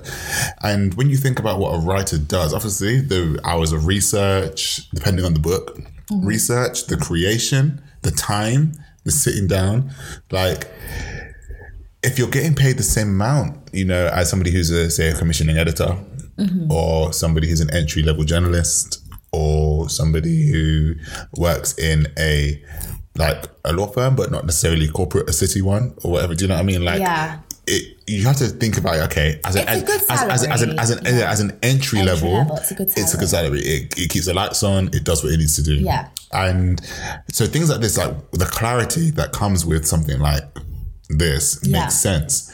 However, I do think that in my head I'm like, okay, so when you've written this book and then it comes to marketing and then the payment what happens next? What happens next? That's what happens next. How much are you getting? Yeah. How many royalties? What's the percentage of royalties that you're getting from this? And then what's the percentage that this organization or this corporate entity is paying you? And then can you negotiate if you're writing another book? Can you renegotiate, or are you stuck in for more than a few years in the same thing? I think that's when the creativity aspect of it needs to be more business savvy. And so I don't like the idea of creativity, corporate being these two things that are very different. I'd like to see them more entrenched in a Venn diagram where you, as a creator, you are in the middle. You understand the business side of it. You also understand the creative. Because, you understand the creative side because you're the one that's creating at the end of the day, right? Yeah. But you can't just leave the corporate side to the other awareness. Side. Exactly. And the business savvy and all of that. Yeah. But same point, at the same time, when we think about this, we've got to really understand that everybody's coming from a particular perspective and space. Now, I don't like I don't like the idea that a lot of things are mutually exclusive. Yeah. For example, if you are working in a corporation, then you can't be creative. If you're working creative, then you can't want to live off your creation. Yeah. So therefore, for me, I'm a bit like, it can't work. You actually have to be open-minded enough. Then, everybody, like, creativity is something that comes from your imagination, from a deep spiritual kind of place. Like, you know what I mean? Yeah. Like, you want to sit down and you want to tell a story. You want to translate what you're thinking onto a canvas. You want to incorporate a person on a stage. That's what you want to do. Yeah. However, the realities of life is that we need to keep the lights on. So what is it how can you find the balance? I know people that are writing and writing and writing and writing. They're still waiting for their chance, but they have to shift in places and they have to get money elsewhere, teaching or writing or doing work elsewhere. I do think that we are really not investing in our creative spaces. Exactly, because, and it's just not fair. The corporate world is great. I mean, there are many sacrifices, don't get me wrong. Like, you work your ass off to the point where, like, you'll just be crying in a cab at 3 a.m. coming back home, because it's that tough. And the compensation is great, but you have to sometimes you ask yourself, is it worth it? To some people, that is the life it is. To some people, it's not. You just have to understand who you are. But at the same time, we are not investing in our creative spaces, I don't think, because the fact that people have to struggle to just express themselves is a real issue. I believe it's a real issue. Yeah. We need to get to a space where everybody can live and can create, and there's a baseline. This is it. Yeah. And this is why, with this particular aspect of the publishing industry, I think that corporations and creation can work together. Yeah. Because it's like, you can say we need 10 new writers on X, Y, and Z publishing platform, and we will pay you. Obviously, you got to go through interview and stuff, because I think through the process in which De Montfort Literature uses, they have to go through the application, they got to go through the interview, they got to do all this stuff. Obviously, the interview will be discussing your idea and whatnot. Yeah.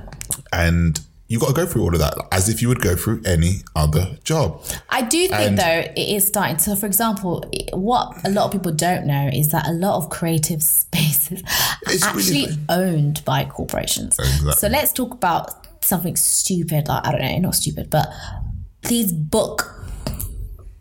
publishing houses. A lot of the times publishing houses are a corporation. Yeah. You know? And I think it's Penguin, HarperCollins, all of these things, they are a corporation. They're owned by private equity companies. You have your bookshops, Waterstones, and, all these other bookshops. They are owned by corporations such as public, private equity firms. They are owned by, big holding companies that are owned by big billionaires and oligarchs. Do you know what I mean? And so I do think that it's more intertwined than you think, and people are just not giving the creators at the bottom money, and they're not giving the corporates in the middle and top time to live their lives. And it's just all messed up. Yeah.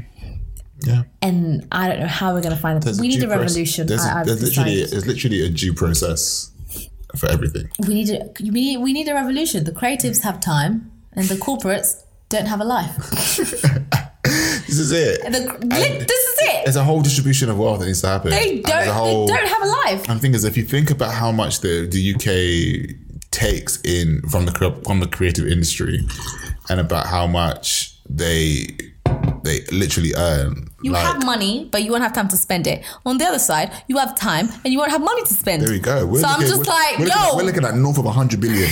Yeah, in the UK. So I'm just thinking to myself, like, at the end of the day, what is it? What's going on at this De Montfort Literature Place? You have to. This is the process. You do the application form. Mm-hmm. You sign an NDA, which is wild to me because it's like, well, what are you trying to protect? What are they? This is NDA. Why are they signing an NDA? Are they Beyonce? This is what I'm saying. It's an NDA required to be signed to protect DML's application process. That's what? That's really weird. That's a bit weird. Psychometrics. You got to do a psychometric test. What? The Watson and Glaser test, the verbal reasoning. Maybe they need to know if you can spell. If you're okay. Or if you're dyslexic. If you're all right. That is so rude. Second NDA. Oh, wow. NDA required to be signed to protect you when we discuss your ideas for novels as part of the interviews. Okay, I can understand that, yeah. Discuss ideas is the next stage. We'll bring you in by telephone for an interview to discuss any ideas you have. The interview, that's 6 stages before 5 stages before you get to the 6th stage, the interview. Sounds like an investment banking process. Because he's a banker. You see what I mean? Like, you got to, we'll bring you in for an interview to meet you and discuss the ins and outs. I haven't met you, rah. That's at peak. So you mean to tell me? So I ain't seen you. I don't know who you are. I know.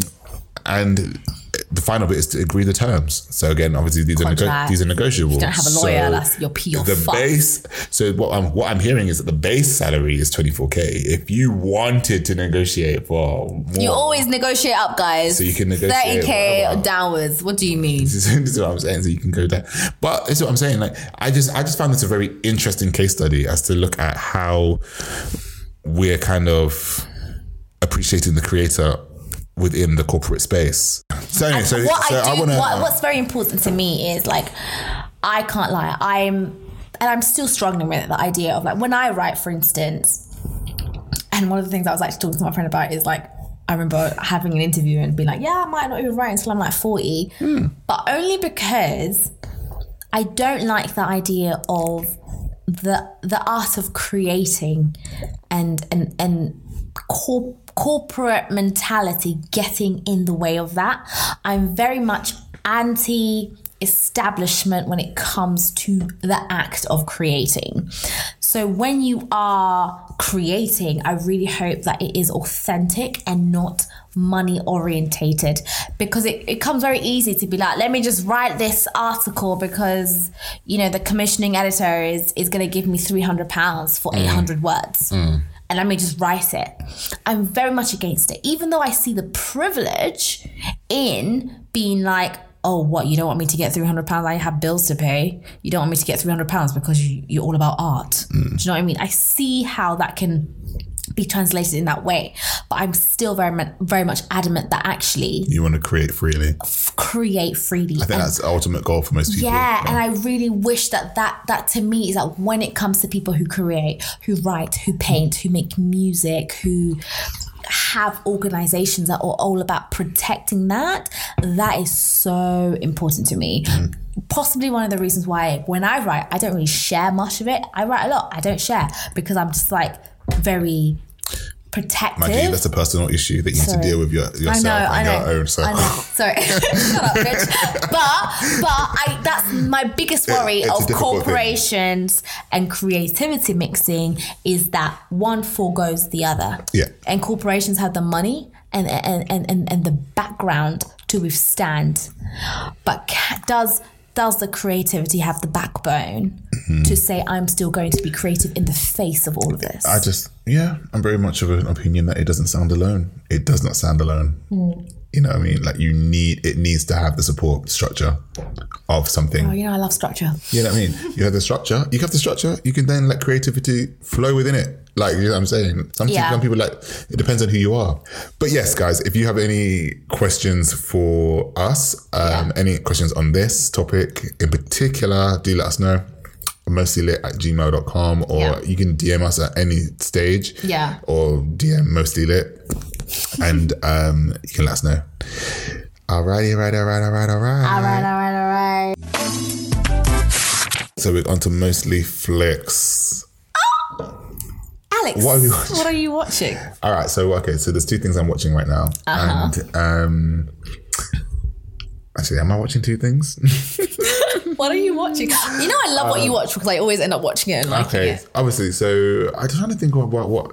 All right. So what I decided to get back into watching over the Easter weekend. You watched something over that weekend? Over that weekend, yeah. Because I just found myself just watching stuff. I watched the Jurassic Park series. So the movies? The movies, okay. Yeah, obviously. So I watched Jurassic Park, and then I watched Jurassic Park 2. So I'm going to watch Jurassic Park and then Lost World Jurassic Park. Right. I watched Jurassic Park 3. Did I watch Jurassic Park 3? Actually, I think I watched them all. No, I watched Jurassic Park 2, and then the Lost World, or whatever it is. Oh, the last one I watched. Lost World, Jurassic Park 3. Yeah. Oh, okay. Yeah. So I watched those over the weekend. And you know what I found? I found that Steven Spielberg is like an amazing... I understand why he has a cult following. Do you think? And he has a really strong audience from like Star Wars to Back to the Future to Indiana Jones to to Jurassic Park to all of that stuff. And I understand, bless you, and I understand why he has all of that. Right. Because of the I remember when I went to Empire Awards and Empire the magazine, they have these awards each year, and they kind of celebrated him as the director, and like just person of the year. And when the soundtracks that he has, the orchestra, the music, the intensity that he brings with every story that he tells. I think he did E.T. as well. Like the intensity across it. And Jurassic Park isn't even scary. Yeah. But I was there jumping. For what reason? Because of the music. Because of the music. Yeah. And like, this dinosaur pretending to be silent and then just turns around. It's like, I'm gonna eat you now. And it's just really funny because it's just like the way that he's kind of built up his kind of like career. I'm not a whole Steven Spielberg archivist, like whatever. However, but of the stuff that I've watched, I've really, really understood that the soundtracks have been so important to everything that he's written and directed and produced. And I was just started to watch Jurassic Park, and I was like, this is a really amazing series. Yeah. Like, as much as, this could never happen in real life ever, which most of his stories are like, they can't happen. You think, but then you think to yourself, they actually might be able, possibly. I'm not sure if they will kind of happen. Yeah.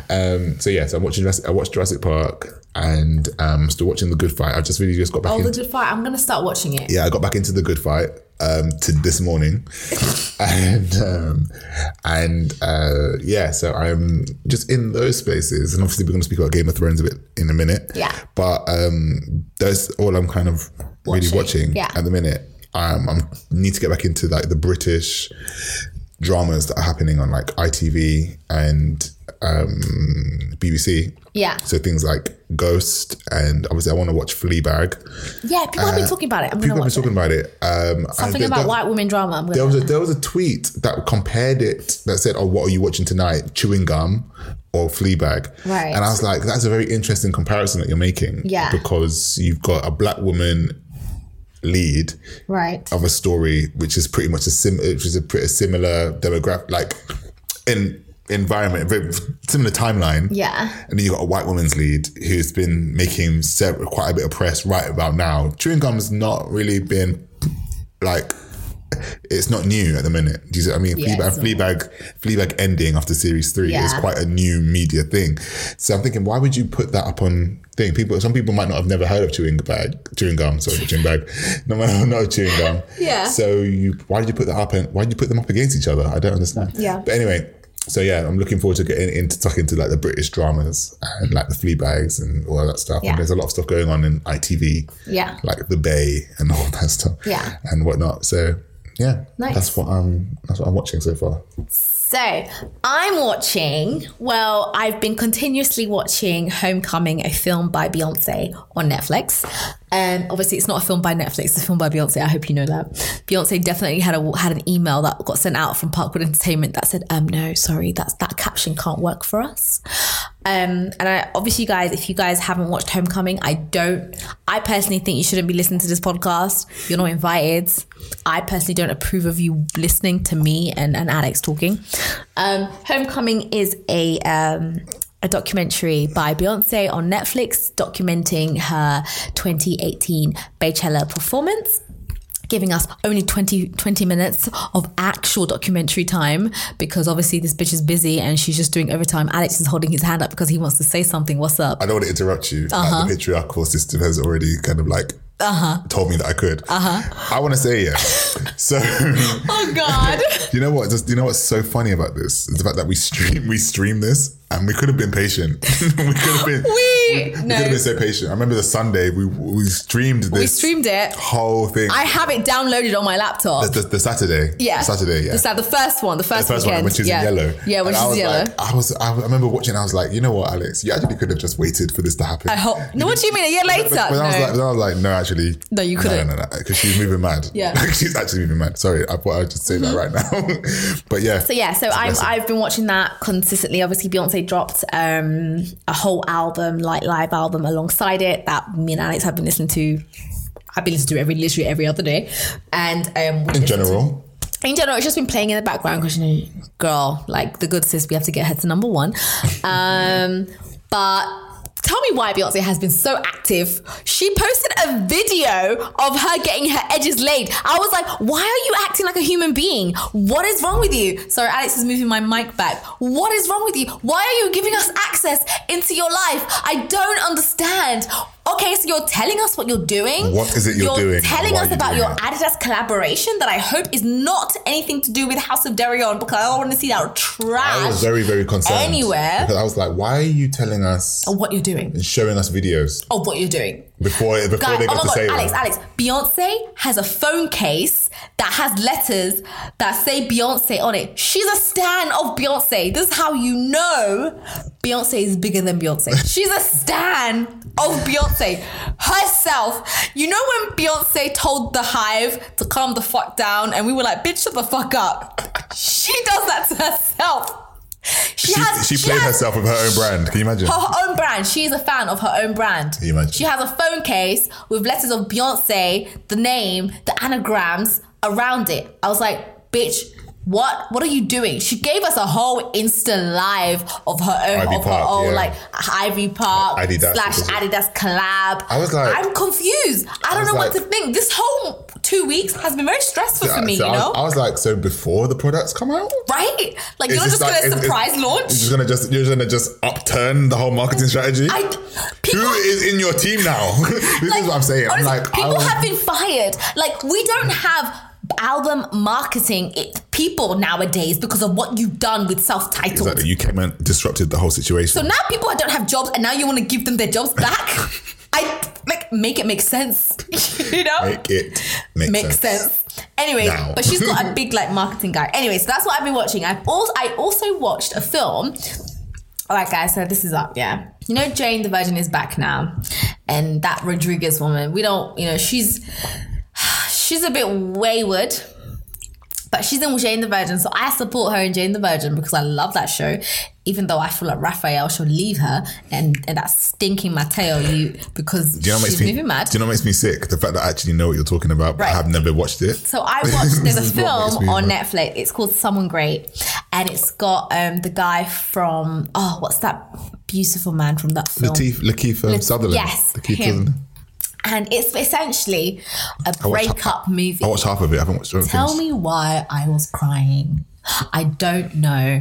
But this film is essentially this, young Latino girl who wears a t-shirt that says Latina AF, which is very black, like black slang, which is one thing that I'm very uncomfortable with, because I'm like, yeah, sure, you're promoting your people, but at the same time, you're using black nuances to make what you do just be careful. Prominent. Just be careful. Be careful there, because I'm uncomfortable with it. You're uncomfortable because of what's been shown. Because she has a shirt in this movie called Latina AF. Yeah, as fuck, right? Yeah, as fuck. But the thing is, I was just like, did Latinas do that? Yeah. Did they start that shit, or was it black people? Let me just tell you. All right, because there are black people. There are black people that are Latino.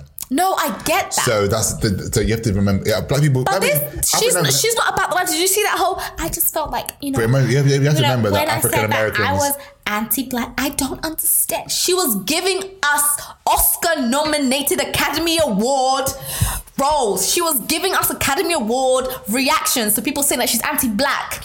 I really don't fuck with her, but I love her. I love her in Jane the Virgin. We need the clarity. I would like the nuances, but also they've got that girl in that film with Spike, that series with Spike Lee. She's got to have it. She's got to have it. She is in that film, and also I think this woman is absolutely beautiful. She's gorgeous, man. Like, I don't understand how someone can. I was like, off. Like, can you, like, what? Like, what? Like, God made you, bitch. Like, you were made by God. Anyways, she got them eyes that will just kill you. I bet she's a Scorpio. She is. let me get her. She's gorgeous. She's in there. She's in this film called Someone Great, which is basically Nina Rodriguez's character getting over a breakup with Lakeith, whatever his name is. Oh, and she's an Aries. She's an Aries? Oh, they're hard-headed. Wait, hold on. It's not her. That's not her. Anyways, I watched this film, and guys, if you are going through a breakup or you miss a certain nigga, don't be watching this film. Because this film I genuinely watched this as like a background thing, like background radiation. It was just supposed to be there when I was getting ready. Background radiation. Yeah. You're actually and all of a sudden I got into it and I missed the motive that I was supposed to go to, and I just sat in bed and I was like, oh my God, I'm really sad. But I do think it was beautiful. One of the most beautiful part was when Nina Rodriguez's character was just like ordering something, and Lakeith was like, oh, I love you. And I thought I was going to die. It was... So yeah, Homecoming, Someone Great. Oh, she's a Gemini. She's a Gemini? Of course she's a Gemini. Yes! Yes, bitch! Her name's DeWanda Wise. Do you remember DeWanda Wise? She's a Gemini. When was she born? 30th of May. Oh, I'm 26th of May. Ew. My Gemini sister. I don't know what's wrong with you people hating on Gemini. Just bleep twice if you need help, DeWanda. I know there's several people in you. The one that we're asking for. The one that needs help. Alex, you're so fucking rude. You are so rude. Guys, Alex once told me that I have 5 people in me. What are those people again? I can't breathe. Wait, what are those? You were like, you have angry Ray. You have angry Ray, you got overly passionate Ray. Wait, You've got subtle Ray. I've got subtle Ray. You've got introverted Ray. I've got introverted, and guys, when I go out and there's a motive, there'll be like 5 minutes where I just won't be there because I'll just go in the corner and just sit by myself. Disclosure, guys. When we were on, there was a bit like, what was it? There was just a bit like, she just went quiet. And I was like, what's up? And she's like, nothing. I'm like, what's going on? Nothing's happening. Are you okay? No, I'm just fine. Don't worry. I just want to go home.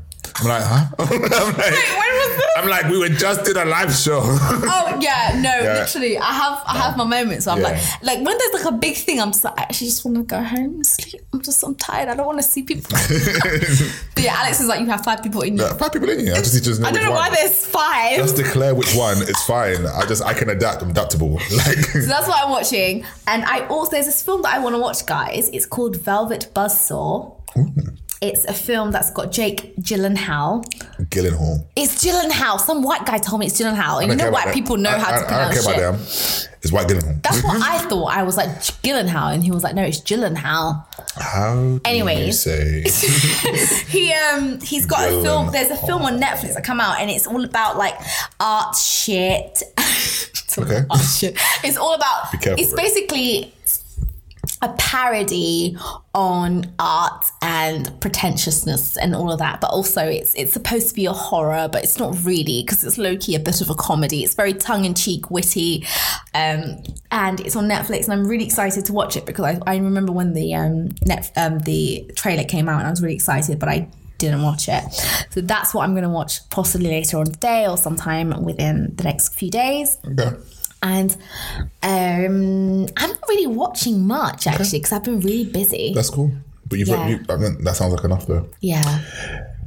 Let's talk about Game of Thrones. Game of Thrones. Bum, bum. We should have an entry music. Dun, dun, dun, dun, dun, dun, dun, dun, dun.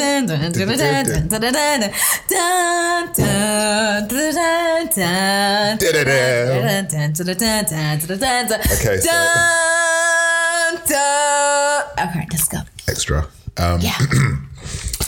So we're back on season 8 of Game of Thrones, and we are 2 episodes in, which we're heavily contesting the US audience because we're proper fighting you at the same time, because you guys get to sit there in your living rooms at 5 p.m. while we've got to sit there at 2 a.m. in the morning. Well, most of us have work, but we've got to wait till 9 p.m. on the Monday because all of you will be tweeting spoilers and memes, and it's just like you guys are all unfair. And then we've got the Times talking about, here are the spoilers of X, Y, and Z, and you're like, no. Yeah. We not got it at the same time. But so... Season 8 of Game of Thrones has started. Game of Thrones. We've been given the context. It's going to be a war. It's going to be cold. It's going to be like everybody is... dying. Everybody's dying and everybody is really trying to... See, episode 1 of season 8 was a little slow, but I quite liked it. People were like, oh, it's slow. I'm like, don't you guys remember Game of Thrones? Game of Thrones is slow, but season 7 spoiled you guys. And you guys were like, oh my God, it's so fast paced. No, remember how slow and nuanced and full of detail Game of Thrones was. Yeah. But season 7 got you guys thinking that this shit is all, rumpety-pumpety, loads of action. No. So season 8 started off with, Daenerys Targaryen and essentially everyone coming to Winterfell, because that is kind of where the Whites and the White Walkers are basically on their way from. The Whites. They're coming from the north. From season 7, obviously, Cersei and everybody was kind of aware, like Dany and Jon were like, yo, these people are coming. Yeah. We need to forget about our little throne made of swords, and we need to understand that we have a bigger enemy. And I think that's wonderful because it really tests people's how do I say it? Resolve, but also perspective. Because first of all, Cersei's dumb as fuck. No, yeah? She's not. I love Cersei, but also she needs to. She's stupid a little bit. Okay, so she's smart in a way that she's not going to the north, and she's like, you know what, you heifers can fight these people for me. When you've lost, then you can come to my army. Okay, so should we go through episode 1? Let's go through episode 1. So episode 1, Daenerys arrives in Winterfell with Jon, and there's loads of reuniting. So episode 1. And some episode 2. Episode 1 is pretty much everybody's... Stark's reuniting. It starts reuniting. Like, literally, Arya's there. Jon's there. Arya's been there since season 7. But, like, Arya's there. Jon sees Arya for the first time since season 1. Jon also sees Bran for the first time since season 1, episode 2. Yeah. So they've all basically come together. Tyrion is out here supporting his queen as the hand of the queen and whatnot, and Bran Stark is just moving mad. He's being like, everybody's gonna die, guys. Everybody's gonna die. No, do you know what? He's being emo. Bran, so basically, what is life worth living? Nobody cares. Bran is essentially what from episode 2 we kind of understand that, and there's this big profound moment in that Bran, as the three-eyed raven, Loki knows the beginning and end of times. He is the memory of man. He can access them all. Exactly. And therefore, doesn't mean he knows, the reason what he does, because he can access and go. And people will be like, okay. I mean, he can access and go to those times, but he doesn't know for example, if he asks him a specific thing, he can go to it. Yeah, and to find out. Yeah. So he has access to all of it. Yeah. Essentially, he is like the memory of man. And the reason why he's got the mark of the Night King is because these White Walkers, they just want to end the first men. They want to end man. And if you remove, I think that's this profound moment in season 2 where he talks about like the fact that if you remove the memory... Excuse me. Sorry. If you remove the memory of men, you remove life and living and all that aspect. And that's at the end of season 2, they're kind of doing this whole strategy of, how are we going to defeat these White Walkers, because they're marching on Winterfell and they're coming for us. They've got Viserion or whatever. Viserion. They've got him, and how are we going to do this? What I did love, I mean, obviously episode 1 was just reuniting Arya and, Sansa, and obviously they've already met, but like, Dany and Dany fitting in and understanding that the North ain't really about this business. They really are not here for it. It was a really good humbling, it should have been a really good humbling moment for Daenerys, because she's like, she's conquered like all of these parts of she's conquered Astapor, Yunkai, Marine, all of them, and she's come to the North, and these people are like, who the hell are you? They're like, pause. You come over here with your blonde self and your dragons, and you think that we're going to sit here beside you? No. What do dragons eat? And she's like, anything they want. Anything they want. Sansa's looking at her like, bitch. However, there's nothing here. There's nothing here. So there's this like talk of the fact that I do think that maybe Daenerys is going to die because the writers are really painting her in a bad light.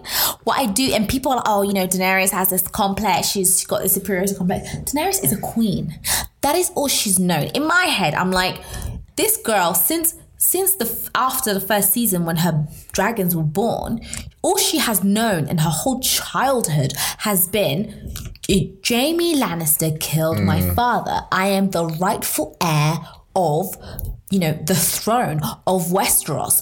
I have to do whatever it takes to ensure that I go back and take the throne. Now she's gone back and she is being a queen, and people don't want to bend the knee. The North, I understand what they want, because, Sansa is out here. Low-key, Sansa is my favourite character currently, because her character growth has been exponential. Fantastic. Her and phenomenal. Arya. Fantastic. I don't know. Arya, she kind of dulled to me after like season 6. I genuinely feel like she should die because she has nothing to like. She's a little assassin. I think she needs to like. She needs purpose. She has nothing. I think she needs to tie her what's the word? When you got your grievances in a bow, she needs to like literally just kill the people she wants to kill. That's all she's like. She wants to kill Cersei and a few other heifers. That's what she wants to do. She even wants to kill the Hound, but now they're mates. So I'm just a bit like, she's not their mates. What is going on? I'm here. We're all gonna die anyway. It's all right. Don't worry. It's fine. I also didn't like the fact that they made her have a sex scene, because I genuinely feel like that is our little sister. Even though she's a psychopath. Get to that in a second. Okay. But the fact that we finally found out that Jon Snow. Sorry, not finally. Sorry. As people who've been reading the books, we've been new. Not finally. Jon Snow basically finds out within the series that he's Aegon Targaryen, and he the rightful heir to the Iron Throne. Rightful heir to the Iron Throne, and that was a very interesting moment between him and Samwell, and obviously Samwell really discovering that his father and brother are dead because they didn't bend the knee, and it was just like it was. Danny was like, "Oh shit, I killed them too." It was like, you're Tarly. Never heard that name before. Yes. I said Dracarys. No, I said Dracarys. That's what happened. But Loki, she needed to tell him. And that's why I really rate Dany, because, and a lot of people don't, because they feel like she's got this uppity complex. No, she is a queen. That's all she's known. She had to tell Samwell that she killed his, because they didn't bend the knee. And that's what every king before her has been doing. Yep. Baratheon, the Mad King, all of them. That's all they've been doing. Yep. So why should she be any different? And she does rule differently in that, she has mad white savior complex, and she's been saving all the slavers bay, and she comes in here and these people aren't slaves. Yeah. And so they're like, why should we support you? Yeah. And she has to prove to themselves, but she's in the North. I do think that she should sit down and be like, her business. Be like, you know what, the North, you guys have been through it. You guys can be the Republic of Westeros. You guys can have this little land. I will take Westeros. Yeah. And I did love the fact that episode 2, Cersei was not in it because that bitch don't matter no more. We'll get to episode 2 in a second, but Euron Greyjoy is disgusting. However, he managed. I want to put a baby in you. Cersei's like, bitch, I got one. How do you know? She might not have had one. No, she's got one. How do you know she's that? Not lying about that. You would know as a book reader. Right? No. So the books end at a certain point. So we are beyond the books now. Okay. These heifers are doing whatever the hell George Martin has told them, or whatever the hell they want. We don't know what's happening. We don't know. So that means we don't know whether... This is definitely new content. That means we don't know whether Cersei was pregnant or not. Cersei, I do think she's pregnant. Okay. So Euron Greyjoy, the uncle of Theon and Yara, he basically decided to go to King's Landing without the elephants that Cersei wanted. Where are my elephants? I don't want them. Like, just bring the elephants. Yeah. I don't understand. So she's got this army. I've always had this thing where I've always thought, like, you know, Cersei, I'm questioning your choice in men that enter you. I don't understand. I mean, or that you let enter you. To be honest, the man that she has let enter her. I mean, Robert Baratheon, but really she didn't love. Yeah. Jamie, her brother. She did love. As in, you don't understand. They loved each other. It doesn't matter. Their love is sometimes okay, that's fine. But she loves him. He's your twin brother. Find a man that is just like someone that you love and someone that's just like your family. She loved Robert Baratheon. In the beginning. Actually, yeah, I did. I remember in the first season. I remember they were talking, then she loved him. But Robert was in love with, Lyanna Stark. And she, even though Lyanna Stark was in love with Rhaegar Targaryen, we didn't know this shit. So everybody's just moving mad. Yeah, this is it. So that's true. That's true. So she could never live up to what he wanted. He wanted. In a wife, but then, he entered the world. She entered the world. Thing is, like, marrying and being with your brother is very normal, especially with now that, Dany is with Jon Snow. Jon Snow is Dany's nephew. Do you know what I mean? And when Jon Snow found out that he was like Aegon Targaryen, Dany was like, so basically what? Like, you want to come from our throne? She didn't say, I've been sleeping with my nephew. And that's it. Why? Because they've been, like, the Targaryen family, they've been doing incest. That's normal. You also have to think about, people are like, oh yeah, but that's your nephew. You never thought about that. But I'm just like, at the end of the day, they're the same age. It's what does that mean? No, like, okay, so it doesn't mean that just because they're the same age doesn't mean that they can't X, Y, and Z because of the relationship, whatever. But they are literally of the same age from completely different histories. And they don't know each other. They are so far apart. If he hadn't said anything about who he was and his actual identity, they would just continue doing what he's doing. They would continue. They are going to continue. Exactly. So, in my eyes. So it's like one of them things. Anyway, so episode 1, it ends with Jamie arriving at Winterfell. And then our petty-eyed Raven. And our petty-eyed Raven, Bran Stark, has been waiting there for like 2 days. Sits there, it's like, what's up? What's up? What's going on? Like, you know what I mean? Like, you actually really sat there and thought that I died, but it's okay. It's okay because I can see everything. I know exactly who you are. I know exactly what's going on. The things we do for love. It opens up in episode 2 when he tries when Jamie tries to walk over to him and like, oh, sorry, and then Bran's like, I threw you off. Bran's like, oh, did I throw you? What? The things we do for love? No, that scene. You dashed me off the side of the building. I was 10. Like, do you know what I mean? Like, low-key, I'm actually quite happy. Like, a lot of people were talking about how, Dany shouldn't have, like, gone wild for, like, she should have forgiven, Jamie. But all Dany has known is this guy that murdered her father. But she's not. But this is the thing. This is what was found out in episode 2. Even though her father was burning people. This is what we found out was episode 2, right? Episode 2. No, she realized how far her world was apart from Westeros because we see things have been happening. We see several things. We see Jon shucking and jiving around the castle like she's not gonna find him and all this stuff, trying to ghost. And I'm like, Jon, you're in the castle. Like, she's gonna find you at some point. We see Theon meeting Sansa again. Oh, that was beautiful. For the 3rd time in their history. I'm so happy they met, and I'm so happy that low-key something is going to happen there because Sansa has been messed up by men and she's really not about to give her power over to anybody with a penis. And because, Theon Greyjoy don't have one, she's like, you know what? Yeah, you can be my man. Because low-key, the thing that gives you some idea on your toxic masculinity ain't there. And what I loved about that scene when Theon came back and Dany was like, where's your sister? And she's like, well, she's in this land and she's going to do this way. But I want to fight for House Stark. And I think that is one of the reasons that will make Dany give away her claim to Westeros, to the north, to House Stark, because she understands the power of them. This is what I mean. So when you see the power shift, you see the power shift. It was beautiful. There was a lot of power shifting in this episode. Remember when Dany went to talk to Sansa, like, hello, I'll come to you as a... But look, she was right. I get it. I'm the one that's being manipulated because your brother wants me to fight this other war. Do you think that was a very feminist episode? I do, but also, do you know why I think it was low-key a feminist episode? Because Brienne of Tarth got knighted. Okay, before we get into that, though, because that was really emotional. I cried my eyes out. Yeah, but when Dany and Sansa were talking, it's like, your brother, I love him. And you what's annoying is because you can see this in any family. Yeah. You see what I mean? Yeah. It's like, she's like, you know what?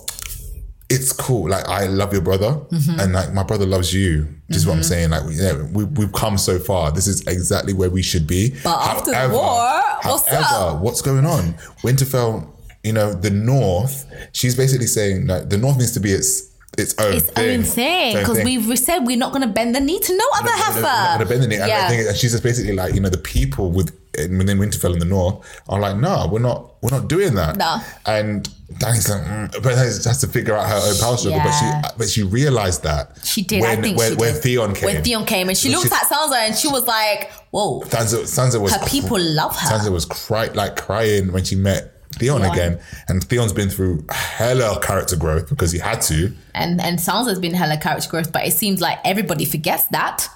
No, I don't think anybody forgets that. You can see that. I think everybody forgets that because everyone's like, Sansa needs to that. I'm like, yo, are you mad? Sansa been knew exactly what's up since her father died. Season 1, episode 9, but she's been in the power of different people. She had to be smart. Yeah, Sansa has to learn. Sansa's been for everything. She was really reared up by Cersei. She's been through rape. She's been through loss of family members. She didn't even see Arya till season 7. Yeah. She's like, you know what I mean? Like, she's been through their things. And I love the fact that, for example, just before Dany came in to talk to her in that episode, she was talking to one of the maesters and being like, all right, open this gate for these people to come in. Sansa, is running Winterfell. Everybody's just moving mad, fighting with some dumb throne. Talking about, let's get drunk before the war with these White Walkers. And this bitch is like, all right, open this part, get this heating from this part. She is running Winterfell. She literally is the lady of Winterfell. Yeah. She's running this thing. And everybody else forgets that. And that's what I mean. And she's been through too much for taken away from her. So she cannot. We've been through so much for her to arrive back at Winterfell. Oh, it was phenomenal. With the level of power. Because the thing is, even the whole thing of going back and then Jon being the king in the North and then leaving and then coming back with Daenerys. Nah. And she had to rule that. Listen, at the end of the day, Sansa can't. She's not going to die. She better not. No, do you know what I love about George R.R. Martin is the fact that all the underdogs that we hated are now the characters that have strength. There we go. And that have power. And let's talk about season 2, episode 2.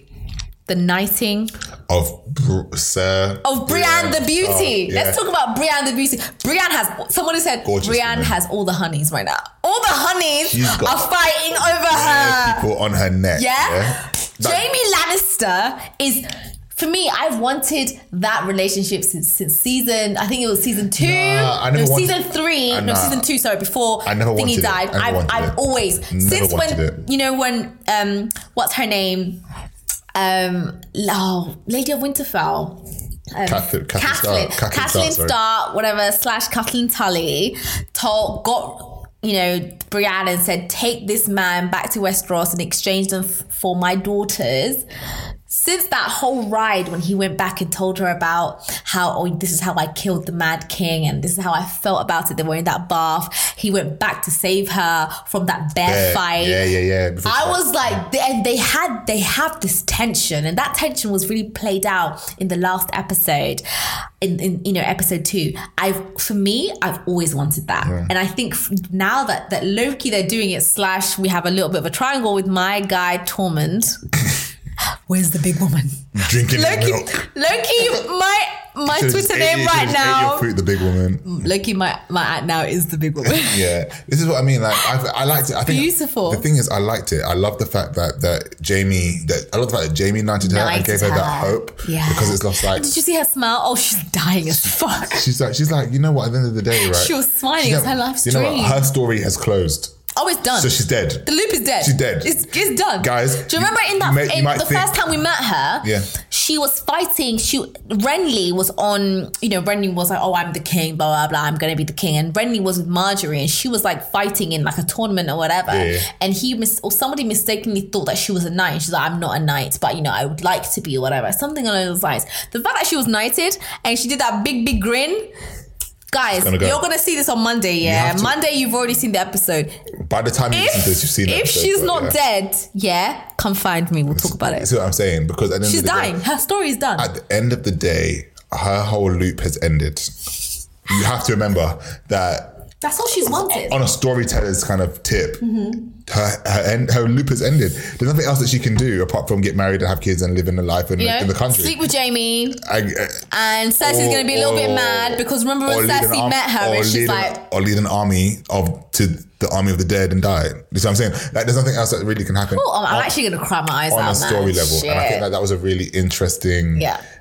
episode, just because you got with the whole Daenerys and Sansa, Daenerys and Jon, the whole trying to tell Sam to go to the crypt, and you're just like, Sam's looking at you like, hold on 1 second, one cotton picking minute. What? At the end of the day, you're trying to tell me the guy who has killed these White Walkers, realized that it was the Dragonlance that did it, etc. Realize and justify the fact that you are Aegon Targaryen. You're Aegon Targaryen. You're trying to tell me to go to the crypt? Low-key, everybody in the crypt is dying because how many times did they mention the crypt in episode 2? The Night King is taking one white to the damn crypt, killing everybody, and they're gonna kill themselves from inside out. Guys, you're going to the crypt. The army of the dead is coming. What happens in a crypt? Stays in the crypt. What's in a crypt, Ray? Oh, the crypt, dead people. Army of the what is coming? The dead. You're going to the crypt with the dead people. The dead people with people that are alive. So what's going to happen there? Logic will tell you that you have to be away from the crypt because they're dead. And you are going to be dead. Thank you very much. With the army of the dead. So I'm thinking to myself, all right, I don't know what to expect at the end of the day. And I'm really feeling, like I said, these first 2 episodes were an hour. This third episode is the first of the 80-minute episodes. Yeah, apparently. So the person that actually directed the Battle of the Bastards, he's directing the Battle of Winterfell. I do think that, obviously you're listening to this and it's already happened. If you're as keen as we are. If you are as keen as we are. I even got Now TV, low-key. I was so close. I got Now TV. I found the SkyGo password. But I was so close. I got Now TV. I had my debit card out. Ready. I got Now TV. I actually should probably utilize it more, but I haven't yet. But yeah, guys. So if you're watching this, if you're listening to this, RIP to all our mandem that have died.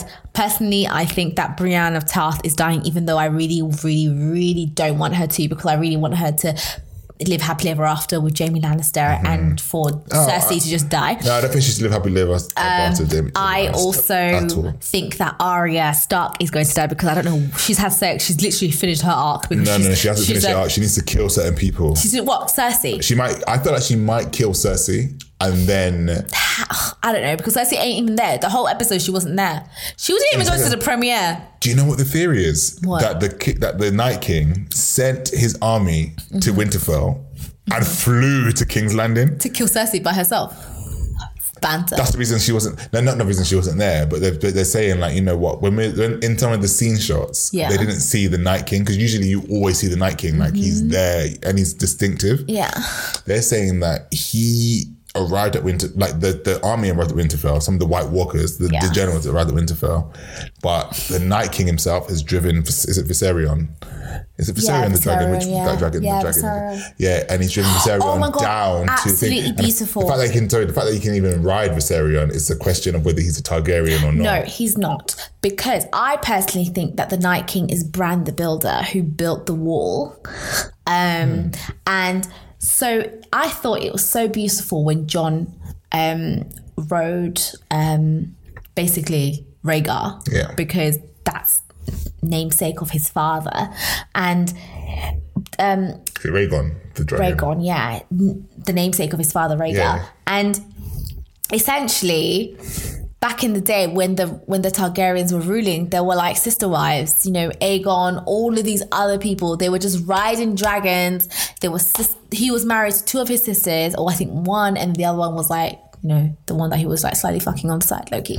And it was beautiful, and it was just like, and I'm telling you, this literally. So I've got a book called Fire and Blood, which George R.R. Martin wrote before The Winds of Winter, and it's basically a book told by a maester about the Targaryen lineage. And I'm telling you guys, Game of Thrones is all about the Targaryens, because low-key this whole series is all about Jon Snow. He's a Targaryen. This whole thing started because the Targaryens were overthrown by the Baratheons, because, you know, Robert thought that Lyanna was with Rhaegar and she was stolen. She wasn't stolen. Lyanna was in love with Rhaegar, gave birth to Jon. He's the rightful heir of the Iron Throne. Everyone's just moving mad. White Walkers are like, well, we're going to kill all of you. He's literally the child that this whole thing has started. It's about. And that's a pressure that is now on Jon. Exactly. You know, Jon's like, yo, I have all these qualifications, but I don't want it. No. He was literally like, wait, what? He can't. The thing is, he's you mean to tell me that I don't want to be the commander of the Night's Watch? I don't want that. Bye. Oh wait, so now you're telling me that I'm the king? He's got so much behind him. He can't be the Lord of Winterfell, because Sansa's already been like, hold on 1 second. I'm the lady of Winterfell. You can't be out here. So that's no. The heir to the Iron Throne. He's the heir to the Iron Throne. Daenerys is really like, but she knows Daenerys. Well, I feel so sorry for Dany, because her whole life she thought that she was it, but then now she's found out that it's Jon. That's why I'm like, they actually do need to marry and restore the Targaryen dynasty. But the fact that she didn't think, oh my God, it's my nephew, or because these people have been fucking. No. She didn't think. Her first thought wasn't, oh, it's my nephew. No. The first thought wasn't, oh, we are Targaryens. We can rule. Yeah. It was, you have rightful heir claim to the throne. Yeah. It's like, shut them out. No, but why wouldn't it be? She's been the one that's been told this. Wouldn't you want that though? No, that's true. You've been told I get it, you are the rightful heir because your brother had been dead because he was an asshole. You are the rightful heir. You have been the biggest white savior ever. Personally, outside of all of this, these people are mad because they really think that they can take on the White Walkers. When Dany has been making Astapor, Meereen, Karth, Yunkai suitable for people to live. Why are you not taking a nice ferry over to these lands so that you can live in peace? But you want to take the Iron Throne? The Night King won't let you. Are you dumb? Anyways, basically, we just need...